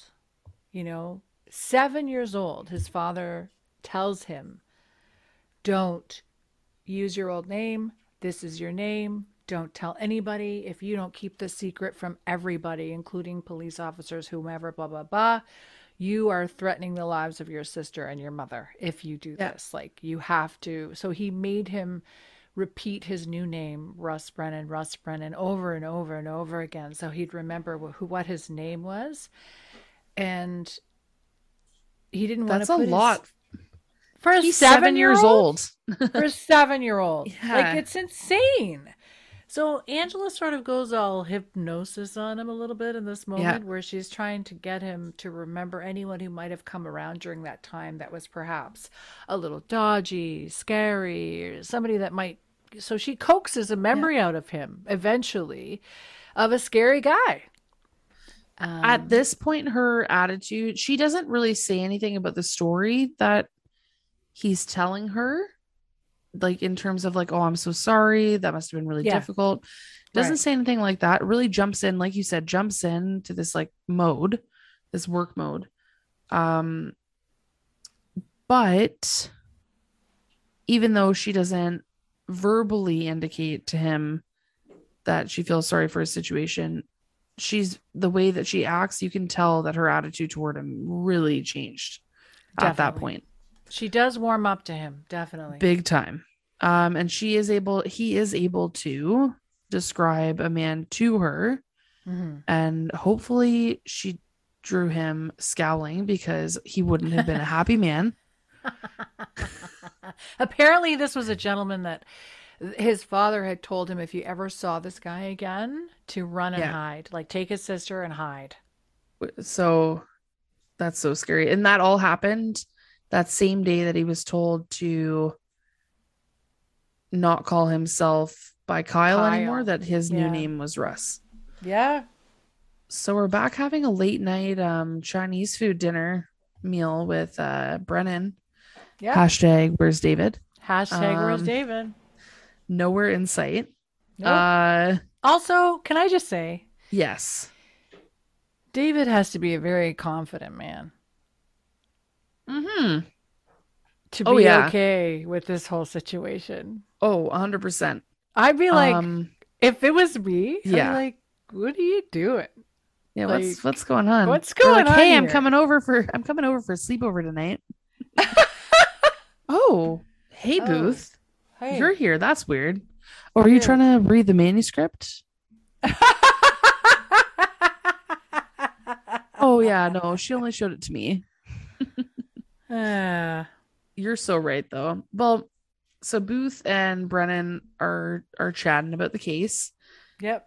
Brennan kind of jokes that it's clear. She makes this joke of that she's going to get fat if she keeps eating all this Chinese food. Yeah. So it's clear that, okay, we only saw one other scene that he brought Chinese food in the middle of the night, but it's implied that this is not the second time, that this has happened quite a few times in between. Yeah. Again, where's David? Anyway, so basically, Brennan and Booth are kind of just chatting a little bit. We find out a little bit about Booth. Booth kind of opens up about his family. Yes. Because Brennan is saying, like, I don't really... how is it that these are my parents? So Booth opens up a little bit of his family. Apparently, his dad drove fighter jets in Vietnam and then was a barber. Yes, Brittany, he drove them. Jesus, Murphy. Well, that's what he said. No, he flew them. He flew jets. He's a Vietnam War vet. I swear to God, he said drove Thuds and Phantoms. And then he was like, well, those are fighter jets. Bonescript.com. I'm literally looking at it right now. No, but what I loved about this is that he said, yeah, he became a barber or something after that, right? Yeah, and then became a barber. And his mom wrote jingles for a local advertising company. Listen, I was like... How did he become an FBI agent? Is that a job? Can I do that job? I'd love to. You hear this all the time about people writing jingles. I'm like, how is that even real work? I write like 5 jingles a day for Wayne.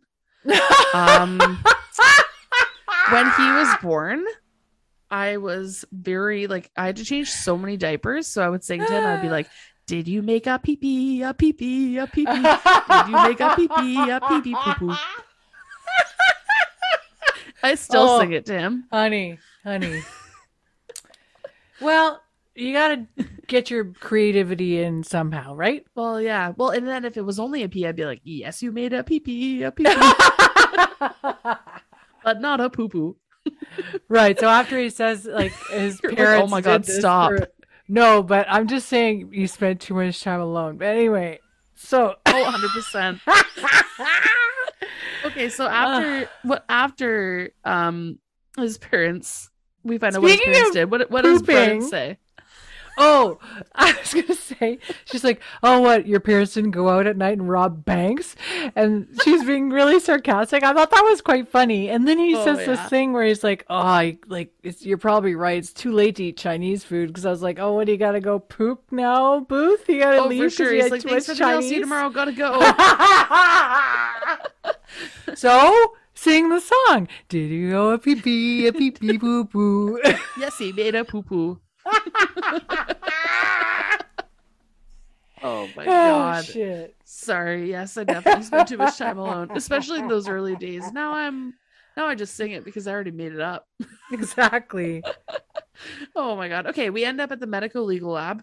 Yes. I don't know why I needed to say it like that. We end up back at the lab, and it is clear that Brennan was unable to sleep, so she's come in the middle of the night.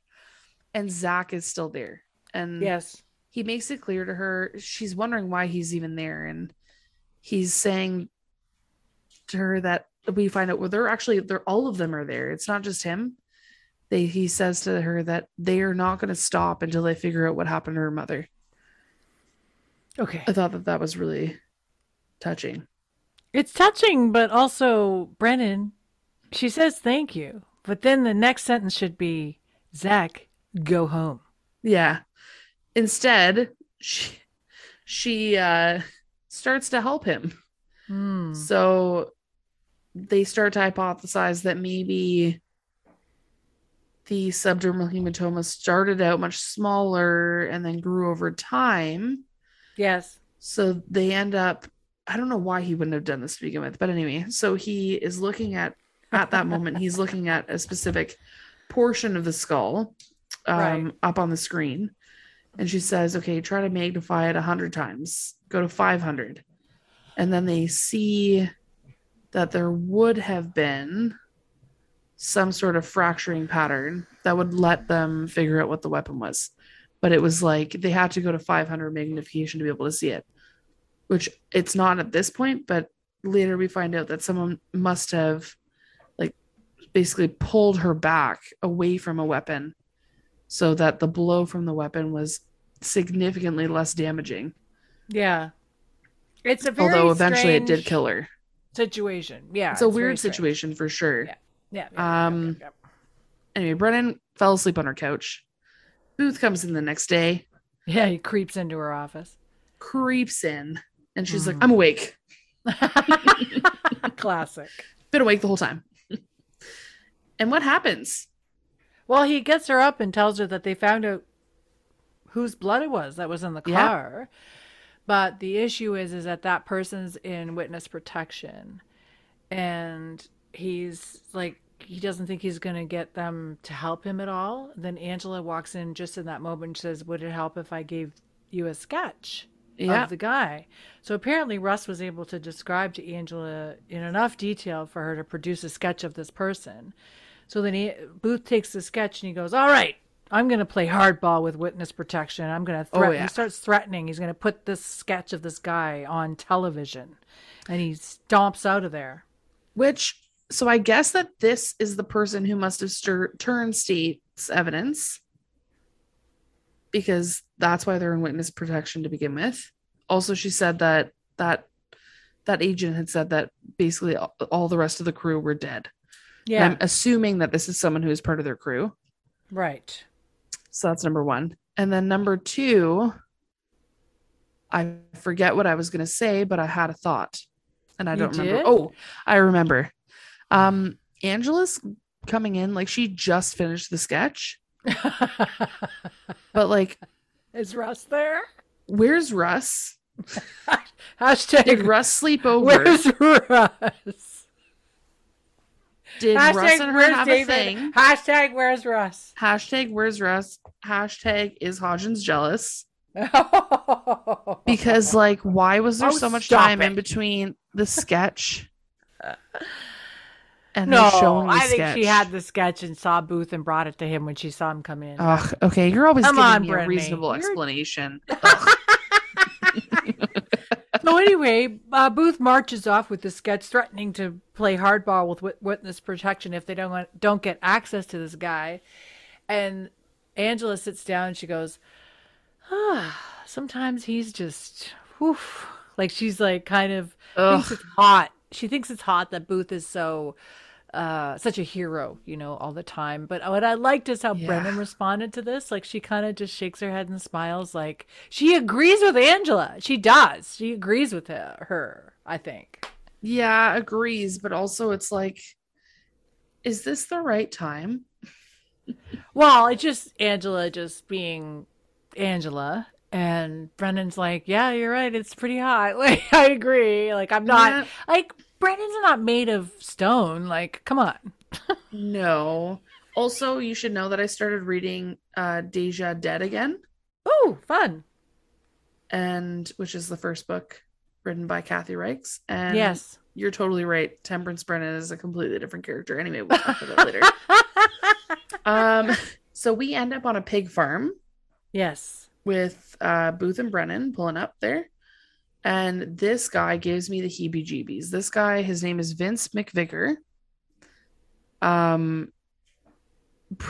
Brennan is like, oh, this guy's a mechanic like Russ. No, Brennan, you've been working in like crime this whole time. Give me a break. You know what a mechanic is.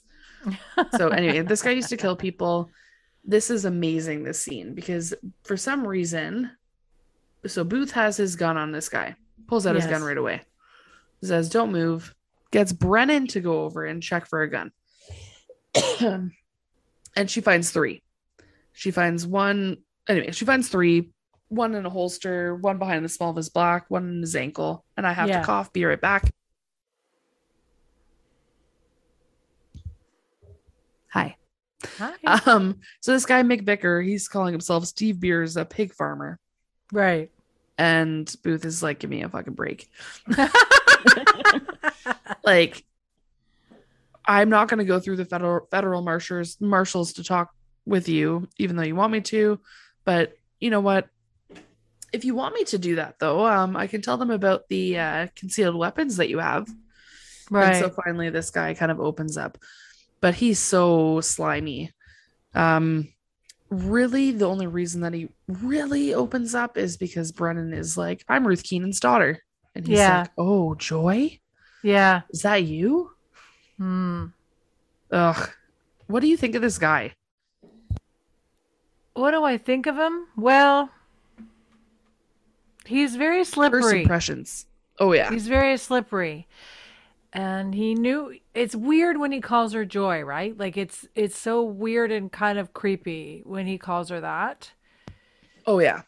It's like a familiarity that's uncomfortable, you know? Well, and then he goes on to tell a story. Like, he has this whole story about him and Ruth, I almost called her Joy, Brennan's mother, having a torrid love affair. Yeah. And the reason that the blood was found in the car was because her father, Max, had attacked them. And he's like, this is like, can he show some scar on his forehead? And I got this at the same time. Right. We were going to run off together, and Joy, like, we were going to come back for you. That was always part of the plan. Yeah. Explains that Max had hit Ruth with a tire iron. Yep. Had also hit him, and then because he got hit, then he was passed out, and when he came to, they were gone, and he never saw either of them ever again.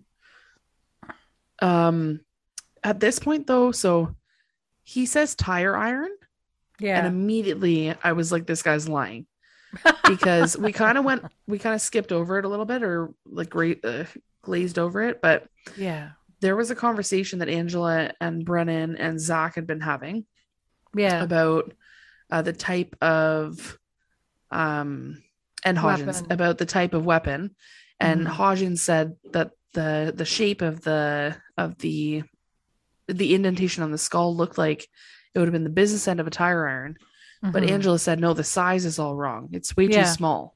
So when this guy says that it was a tire iron, I was like, I was believing you, even though I thought you were super slimy, but now I don't. And he continues to call her Joy, and at this point, she's had, like, that's enough to. She's really that's hard enough to stomach. She's upset, and she's losing it. So she starts sort of doing this weird. It's anxiety, right? And she's just so overwhelmed with emotion, and she's so upset about this whole situation. Like, if you think about it, they find your mother's skull. They find out she was murdered. They find out they weren't even that identity. She finds out she had a different name. She finds out they were criminals and bank robbers. Like, it's really a lot of information. She finds out that she was also she was an adulteress. Yeah. Well, that's the least of her worries, right? Least of her worries, but like, it's something that's just getting added on. That some creepy guy knows who she is, but she didn't even know her name. Yeah, and then so Brendan's going, my name is Temperance Brennan. I am an anthropologist. Like she keeps going, I am this. Like she keeps kind of reinforce Yeah. her own identity out loud, and she's crumbling, like getting really upset. She's trying She to like starts to cry. reaffirm like who she is, like to hold on to some I have a kind of brother. My mother was a semblance of- bookkeeper. Yeah, she Yeah. wants like reality is Yeah. completely crumbling around her. And Booth consoles her in this moment and hugs her and holds her and says, it's Yeah. okay. Everything's going to be fine. I got you. I know who you are. Yeah. I know who you are. Oh! I know. I'm getting goosebumps thinking about this No, scene. me too. But back earlier in the lab when you were talking about when Angela Hodgins and Zach were talking about the weapon and the size of the indentation and all that, that was when Brendan was like really moved by everyone helping her, and she thanked them like, hey, Yeah. you guys, like, thank you so much for your help. Like she's really, wow, she's grown a lot, eh? Since, She has grown a ton from the very first episode, that's for sure. oh my god, yes. She's also much more open and emotional than she was in the beginning. Definitely. Like, yes, okay, this is an incredibly emotional moment for her. Like she's having an identity crisis basically. But she actually cries. Like she starts crying. And there's very few moments in this whole show so far where we've seen that vulnerability from her at all. So it's twofold. She's grown a lot, she's opened up a lot more, but it's also like this is a very, very painful experience for her. I can't imagine. Oh, I can't imagine either. But so Russ, Brennan, and Booth are now back at Brennan's apartment. Can I just say Brennan's apartment is huge? Oh, humongous.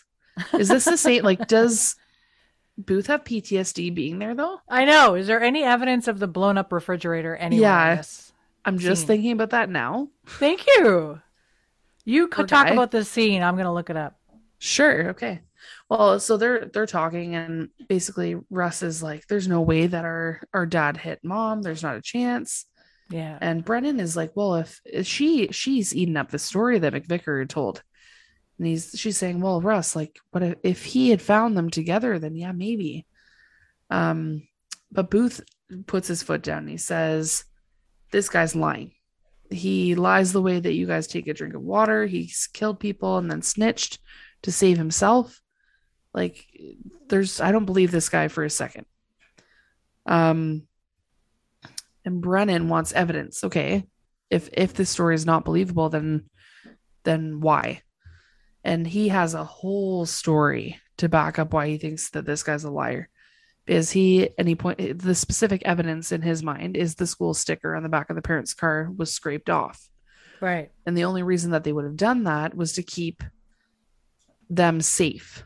And they believe that, and he believes that they would have been wanting to keep them safe, the kids safe from McVicker, because he had performed hits for the crew that they were on, and they didn't want them to get hurt. They basically they abandoned them in quotes to protect them, basically. Right. I'm still looking for the refrigerator. Yeah, no problem. No, there's no sign of the refrigerator. No sign of the refrigerator?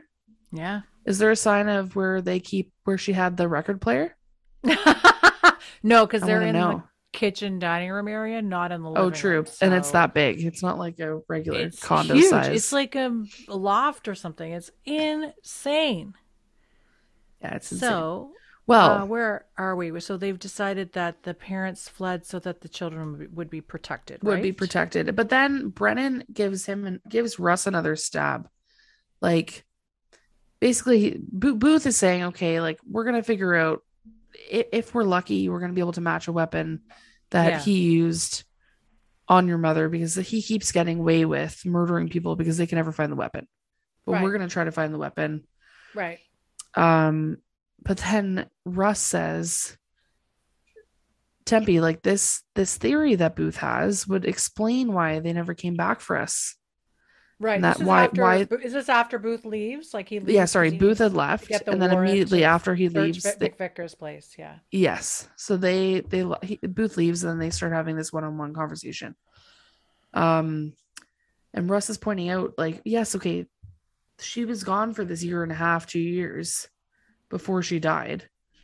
But this theory would explain why she didn't come back, because she didn't want them to be in danger. Right. And Brennan, shots fired, is like, okay, Right. well, then what's your excuse? Right. So they start to argue immediately. The brother rage happens. But then I feel so bad. yeah, but then Russ stands up for himself finally. And comes back at her and says, actually, it was you. You were hateful. You didn't talk to me. You turned your back on him. I was young too. Like basically saying, I was young too. Like yeah, I was it 19. Messed up for me as well. Yeah. And you completely ignored me. Like I tried for years and years to like contact you and call you every year, and I've tried to reach out and you've completely rejected me. So she's being it's interesting. He's like flipping the mirror on her and saying like, you know, what about your side of the street? Like I think that she needed to hear that perspective and hear like it wasn't even just her being rude to him or like being hateful to him.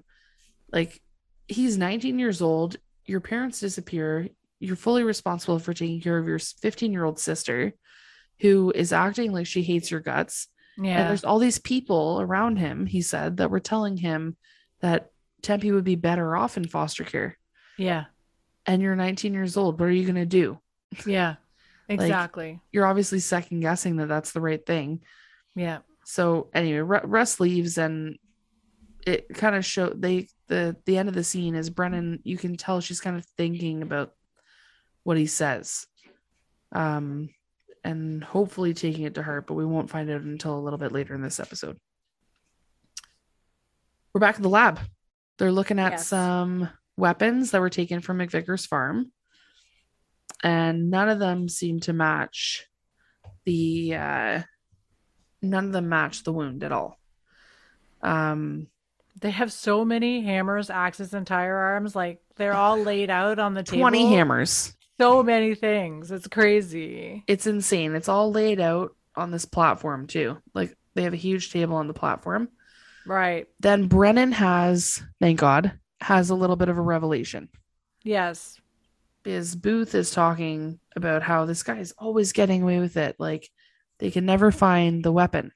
Yes. And Brennan said it's always the forehead that has a problem. And we find out, okay, that's a signature kill. Yes. And then she thinks, how do you slaughter a pig? Because she finds out that he had grown up on a farm in Iowa. Yeah. Well, we're back on the farm, and Mick Vickers looking like he's going to get nervous. Yeah, McVicker's there. He's got his prison orange on, and he's watching them sort of look over the farm again, and he's looking a little nervous.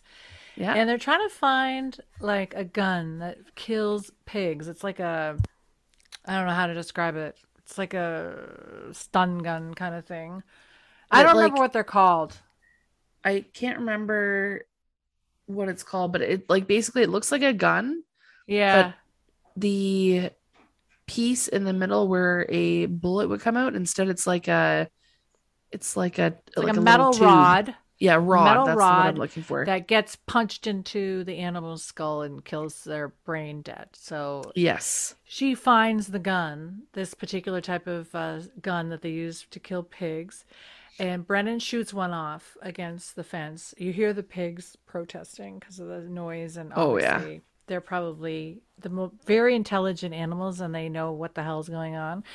So they're like, no, not the stun gun. Anyway, the tech that you also see the fence get like blown out from this thing. Yeah, absolutely obliterated. Oh and there's God. the tech guy that was originally at the garage looking over the car evidence is also there. And he goes, oh my God, how could anyone use this on a person?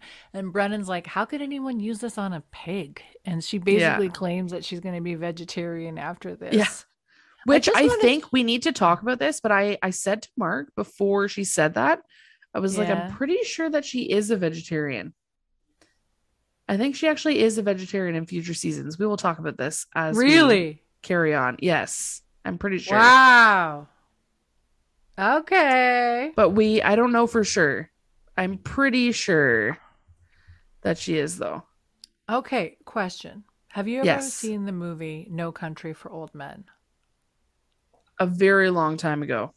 Right. It came out in 2007. What year did this episode come out? 2005. Right.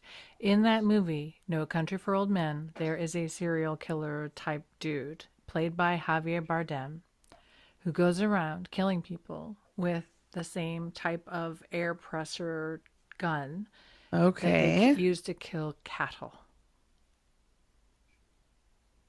Interesting. I am curious if the Coen brothers have enjoyed this show. Perhaps. Perhaps they're Bones Also, fans. perhaps they're Bones fans. But yeah, McVicker she thinks that it's definitely a match because of the shape of the rod. Yeah. And McVicker is really nervous and wants to talk to Brennan before any decisions are made. And he wants to speak to Brennan alone. Oh, yeah. And Booth doesn't want this to happen. And Brennan's like, it's okay. It's okay. Yeah.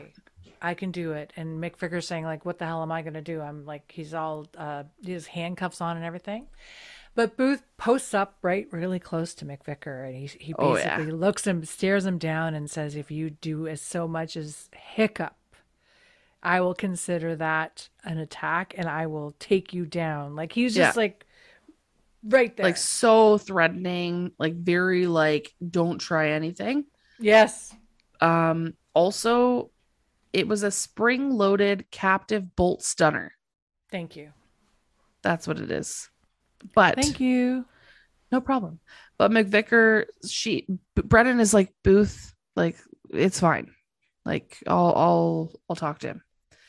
And Booth is watching like a hawk as they are walking off. As far as I'm concerned, this guy just admitted to killing her mother in this 100%. scene. 100%. Because she says, I'm just going to read exactly what she said. She says, you killed my mother. He says, that's going to be hard to convince a jury. Yeah. And so that's basically, those are the two things I wanted to read. But basically, he points out, though, that he says, if you want to know what really happened, you take that gun, take the bolt stunner, and throw it down the wall, and you'll know what happened. If you put me in front of a jury, not only will you fail to convict me, but you're never going to find out the truth. Yeah. And thank God, it seemed Brennan looks over at Booth at this point, and I'm thinking to myself, I'm like, oh my God, is she going to toss this thing down the well? Like, holy shit. She's like such a rule follower usually. Yeah, but she's like, I'm going to figure this out. I already found out what happened to my mother. I'm going to find out what happened to my father too. Yeah. We're done. Like, conversation over. And this guy's yelling after her, you will never know what happened to your father. Like, I don't think I breathed during this scene. It was really intense. And I mean, I knew Brennan would never make a deal like that because she's so truth. She respects the law. Yeah. Well, she's also wants the truth. She always wants the truth, no matter how difficult it is. Yeah. So she walks away from McVicker and says, no deal. Like, no deal. So. Yeah. Thank God. Honestly, you say that you knew she wouldn't. I believe there was, she wouldn't, but there was a moment that I was like, she wants to know, right? Obviously, she wants to know. Yeah. And there is that temptation. Like, what does it hurt to do that? Yeah. But I'm still kind of on the stun gun part because it's so gross and it like freaks me out and it's scary. Insane. It's so scary. It's so scary. But it also makes it does make sense with the evidence, I guess, I guess the father had pulled her away at the last minute, but the gun had still sort of grazed her head. This is my question. Okay. Thank you. I was going to ask this after, but I'll ask it now. So are we to understand that she did receive some kind of impact from this gun and it gave her like this hematoma and she basically had a brain bleed and died? But it took like a year and a half. Wow. From what I understood. So, Which so would would he have imply, died of an aneurysm then, eventually, I or guess so eventually. Maybe it wasn't a year and a half though. Maybe they had left and McVicker had caught up to them, yeah, who knows, right? but because there was some what I Because just she don't died in 5 years. Okay, she died in she 5 years died ago. a year, yeah, but a year and a half after she had left. Okay, They found her body 5 years ago, but I think she died way before then. you sure? 1990. Wait, they said 1993 is when she died. When she 1991 died, is when they she found her left. body in 98. 1998 is when they found it. That doesn't help me answer any question. I'm just Wait, does curious to that know. math add up? Because I right now it's don't supposed to know. be so It disap- 1991 she was 15, right? Yes. That's when she disappeared. So if this is 2005 Yes. and she was 15, so she's 29 years old. What? Oh my God. She's the smartest 29-year-old I've ever met. She's younger than me That's wild. by a few years. That's wild. Emily Wow. Deschanel, how old is she? Well, okay. Now we're Sorry, opening now I'm a really can going of down worms. But my question was originally, how did her mother die exactly? Did she die like she got the impact? When did she get that head injury? You know? Holy shit, she actually was 29. Emily Deschanel. Oh, okay. That's better. Okay, I feel better now. That's nuts. Okay, anyway, sorry. Yeah, the thing that's left open is Also, when she got that the head means injury. You're totally that right. guy, that professor dude that she was sleeping with, Oh, yeah. gross. Gross. Oh.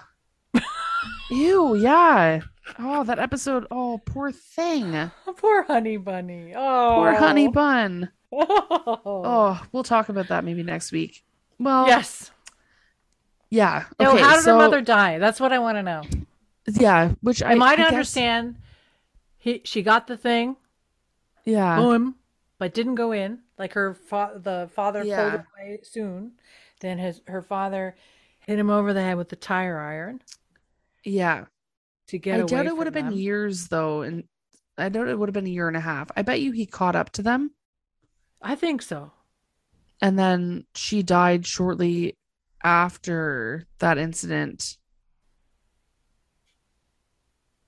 But no, but his blood was in the car, and they found that car. When did they find the car? 3 days after they disappeared, I thought. So that's what I thought too. And if that happened, the blood So was in the she car lived with a head injury for that for a long? year and a half. I guess so. Jesus, Murphy. Maybe something happened where she hit her head again or something, and then it like, Well, then you would have an exasperated. aneurysm or a stroke or something. yeah. Anyway, apparently they don't believe in doctors either. There's some issues surrounding her death, but we will just pretend that didn't happen. So now we are with one of our car scenes, and it's wonderful because something is different this time, Kelly, isn't it? I just want to mention, just to have Yes. some closure with this traumatic brain injury, Yes. I just looked it up.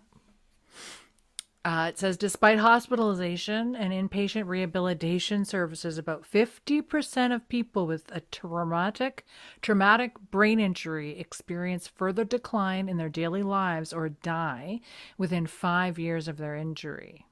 Oh, shoot. Okay.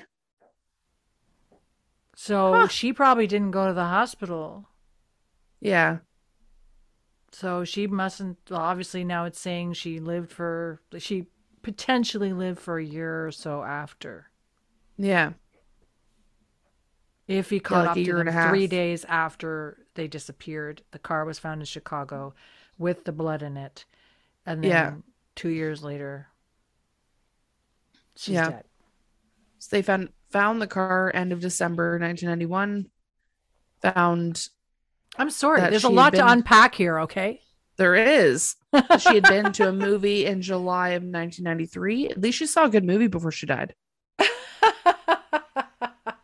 It's very poignant, obviously, The Fugitive. I mean, okay, guys.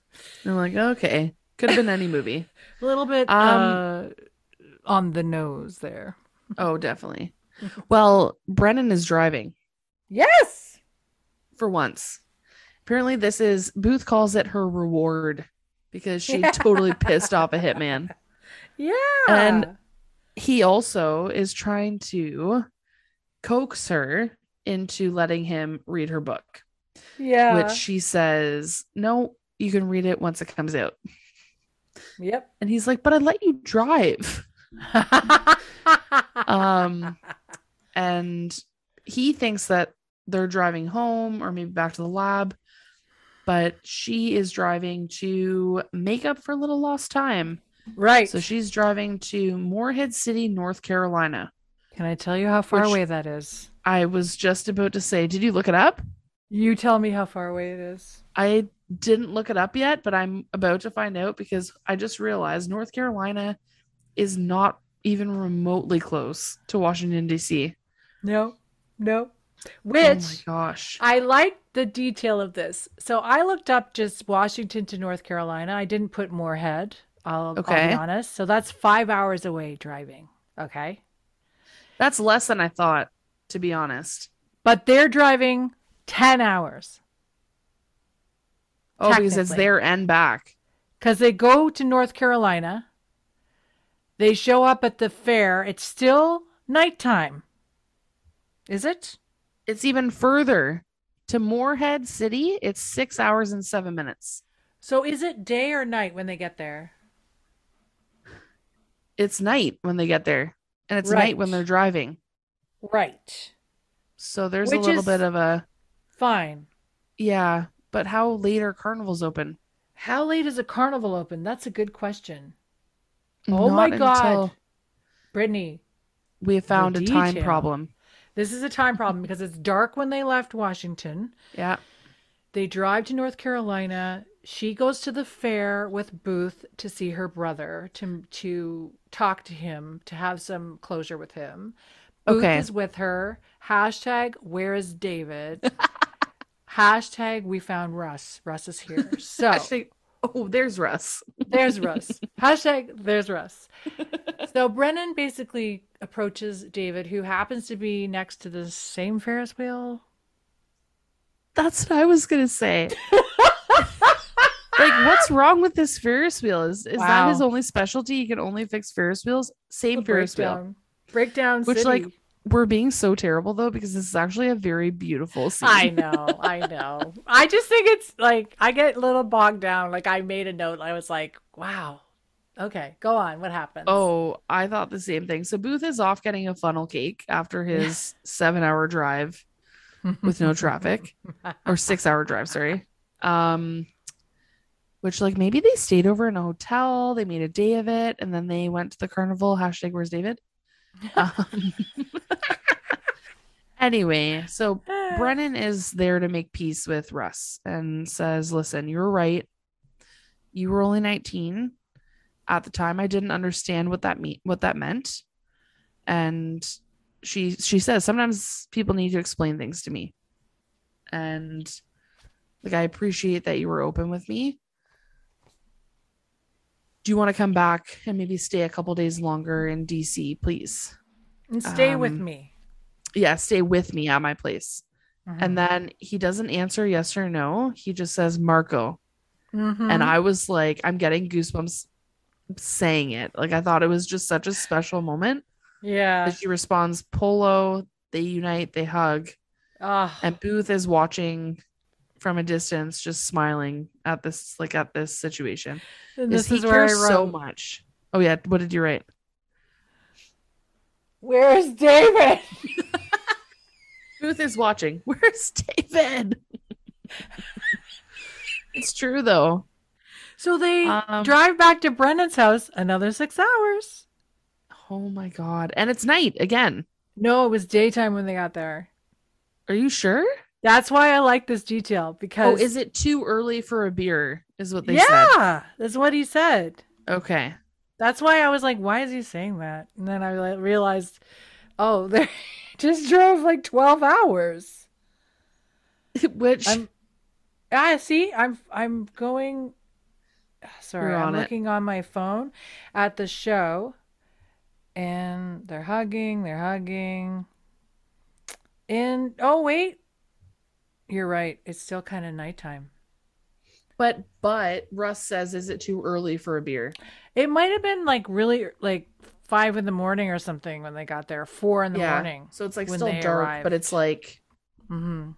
super early in the morning. Okay. Booth was about to leave though, Mm-hmm. but because he has to go pick up Parker, which What a nightmare Like- to go spend a day with your 4-year-old son when you've been driving for 12 hours. oh yeah, he's probably so tired.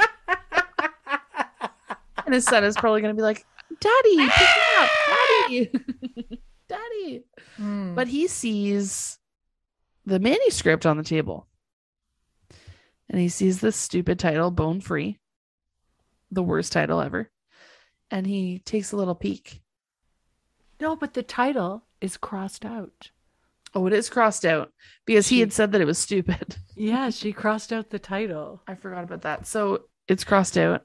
Mhm. And then he sees, this book is to my partner and friend, Special Agent Seeley Booth, on the inside. Woo! And at that point, he says, you know what? I'll take a beer. Oh, I love this. it. This book is dedicated to. Oh my Oh, God. so sweet. We also find out, we find out that Russ has a girlfriend Yes. and she has 2 daughters. Yes. Because Booth had mentioned Parker and was like, oh, you have a son. Here's this thing that we have in common. And so I'm just dilly-dallying. So then they have their beers. Brennan brings them over and they cheers and they do a little like to us, whatever, to her becoming. Right. And then Brennan decides that she needs to listen to her voicemail at that She really needs to check her messages right now. like at this moment. Mhm. So apparently she had a new message that was recorded at 3 p.m. How that fits into our timeline, I don't know. Mm-mm. And take it away, Kelly. Who is on the other side? Oh my God. Who's on There's the this line? voicemail.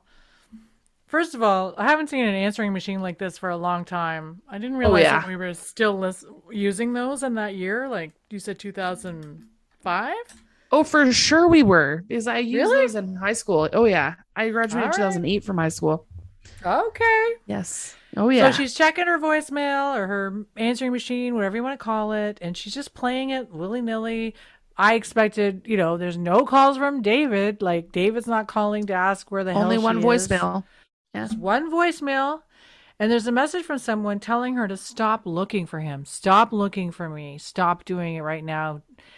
And they all kind of look at each other, and it turns out Booth's like, who is it? Like, what's going on? And then Brennan looks at Russ and looks at Booth and says, it's my father.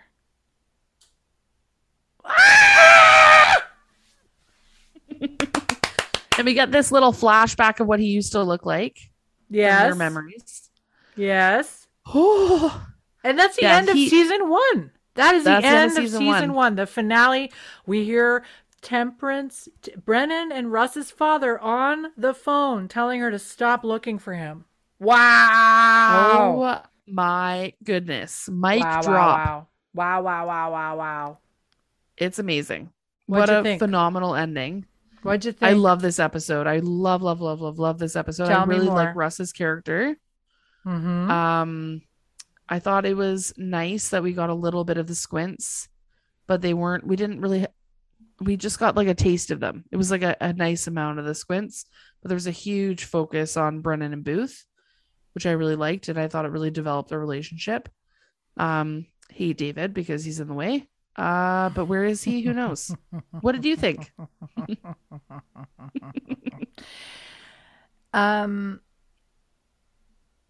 What did I think? I was looking up the director for the episode. I was trying to figure out how many episodes this guy did. Oh, okay. He, I know that it says here he did 5 episodes. He did 3 in season 1 and 2 in season 2. So Okay. the director's name is Jesus Salvador Trevino, and he did Boy in a Bush, Man with the Bone, and The Woman in Limbo. So, wow. The Boy in the Okay. Bush was so sad. Man with the Bone That was was a very really sad episode. funny. Yeah. And this one was like both. Kind of in I between. loved what I like. This episode was. I was really trying to put myself in Brennan's shoes in this particular episode. I felt her anxiety. I felt how overwhelmed she was. Like Emily Deschanel did a great job, like depicting this person who was like, "What the hell? Like my whole life is a lie. Like this is crazy." And I thought Booth was amazing. He was amazing. He was like. His character has grown so much, and he cares so deeply for Brennan. I just love that. Like, I love their friendship, and I love their relationship and their partnership. I think that she's really come around, and he Yes. is just so supportive of her. Well, there's an ebb and flow, right? I find it really like they're really there for each other, which it truly, like, I know everybody's like, you know, romance, schmomance, whatever. But really, if you look at any kind of like partnership like this, especially in, you know, in investigative partnerships, they are depicted this way where they do help each other. They're there for each other. You know, it's very much it's a true partnership. And Like I just a give really, and take. yeah, I really like how they know each other now. Yeah. Which, You know? it's such a drastic difference between now and the first episode, which we'll talk about this next week, but Yeah, for sure. just like The evolution is definitely quite apparent. her And attitude toward him I do like is just this. like Yes. amazing. Well, she's receptive to his availability, I guess, in a way. As opposed she's to opened up. Yeah, she's definitely open to him helping her, which she never would have accepted before. No. And I like being introduced to her brother. Yes. He's an interesting character to sort of throw in the mix. I found he just wasn't very shocked by any of this stuff. So I just find it odd. That's the one thing I'll say. Like he wasn't really reacting the way, like, surprised that they found the mother and that she was murdered and all these things. He was. I wonder if kind he's of just calm. so desensitized. Yeah, maybe. On that note, do we have anything else to say about this episode? I think that's it. Okay. I think that we covered all the bases. Honestly, this was a big episode to unpack, so it took us a little bit longer than our typical episode lately, but there was a lot to talk about. And I just want to say thank you for coming with us, along with us on this lovely journey through season 1 of Bones. I have absolutely loved watching this show with you, Brittany. It's been fantastic. And next week, join us for our recap. It's going to be phenomenal. It'll be wonderful. It's been so fun doing this. I can't wait for season 2. Also, can't wait for the recap. Well, yeah, join us for our recap next week. It's going to be really, really fun.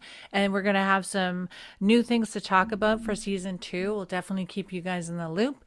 And it's going to be new and exciting stuff. So I'm really looking forward to it. And I just want to say thank you for listening to Squintcast.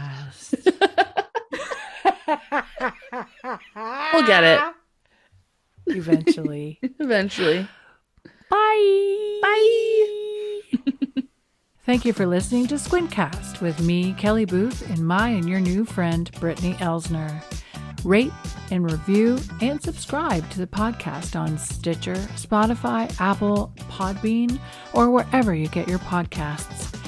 Email us at squintcastpodcast@gmail.com. Follow us on Instagram, TikTok, and Facebook at Squintcast.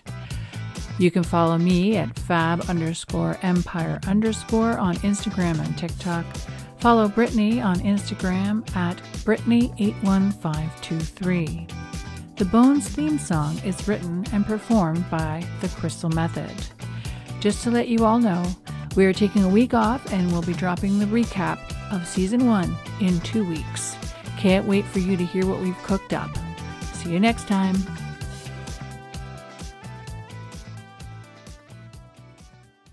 Hodgins! Did you go a pee pee boo boo? Yes, he made a poo poo.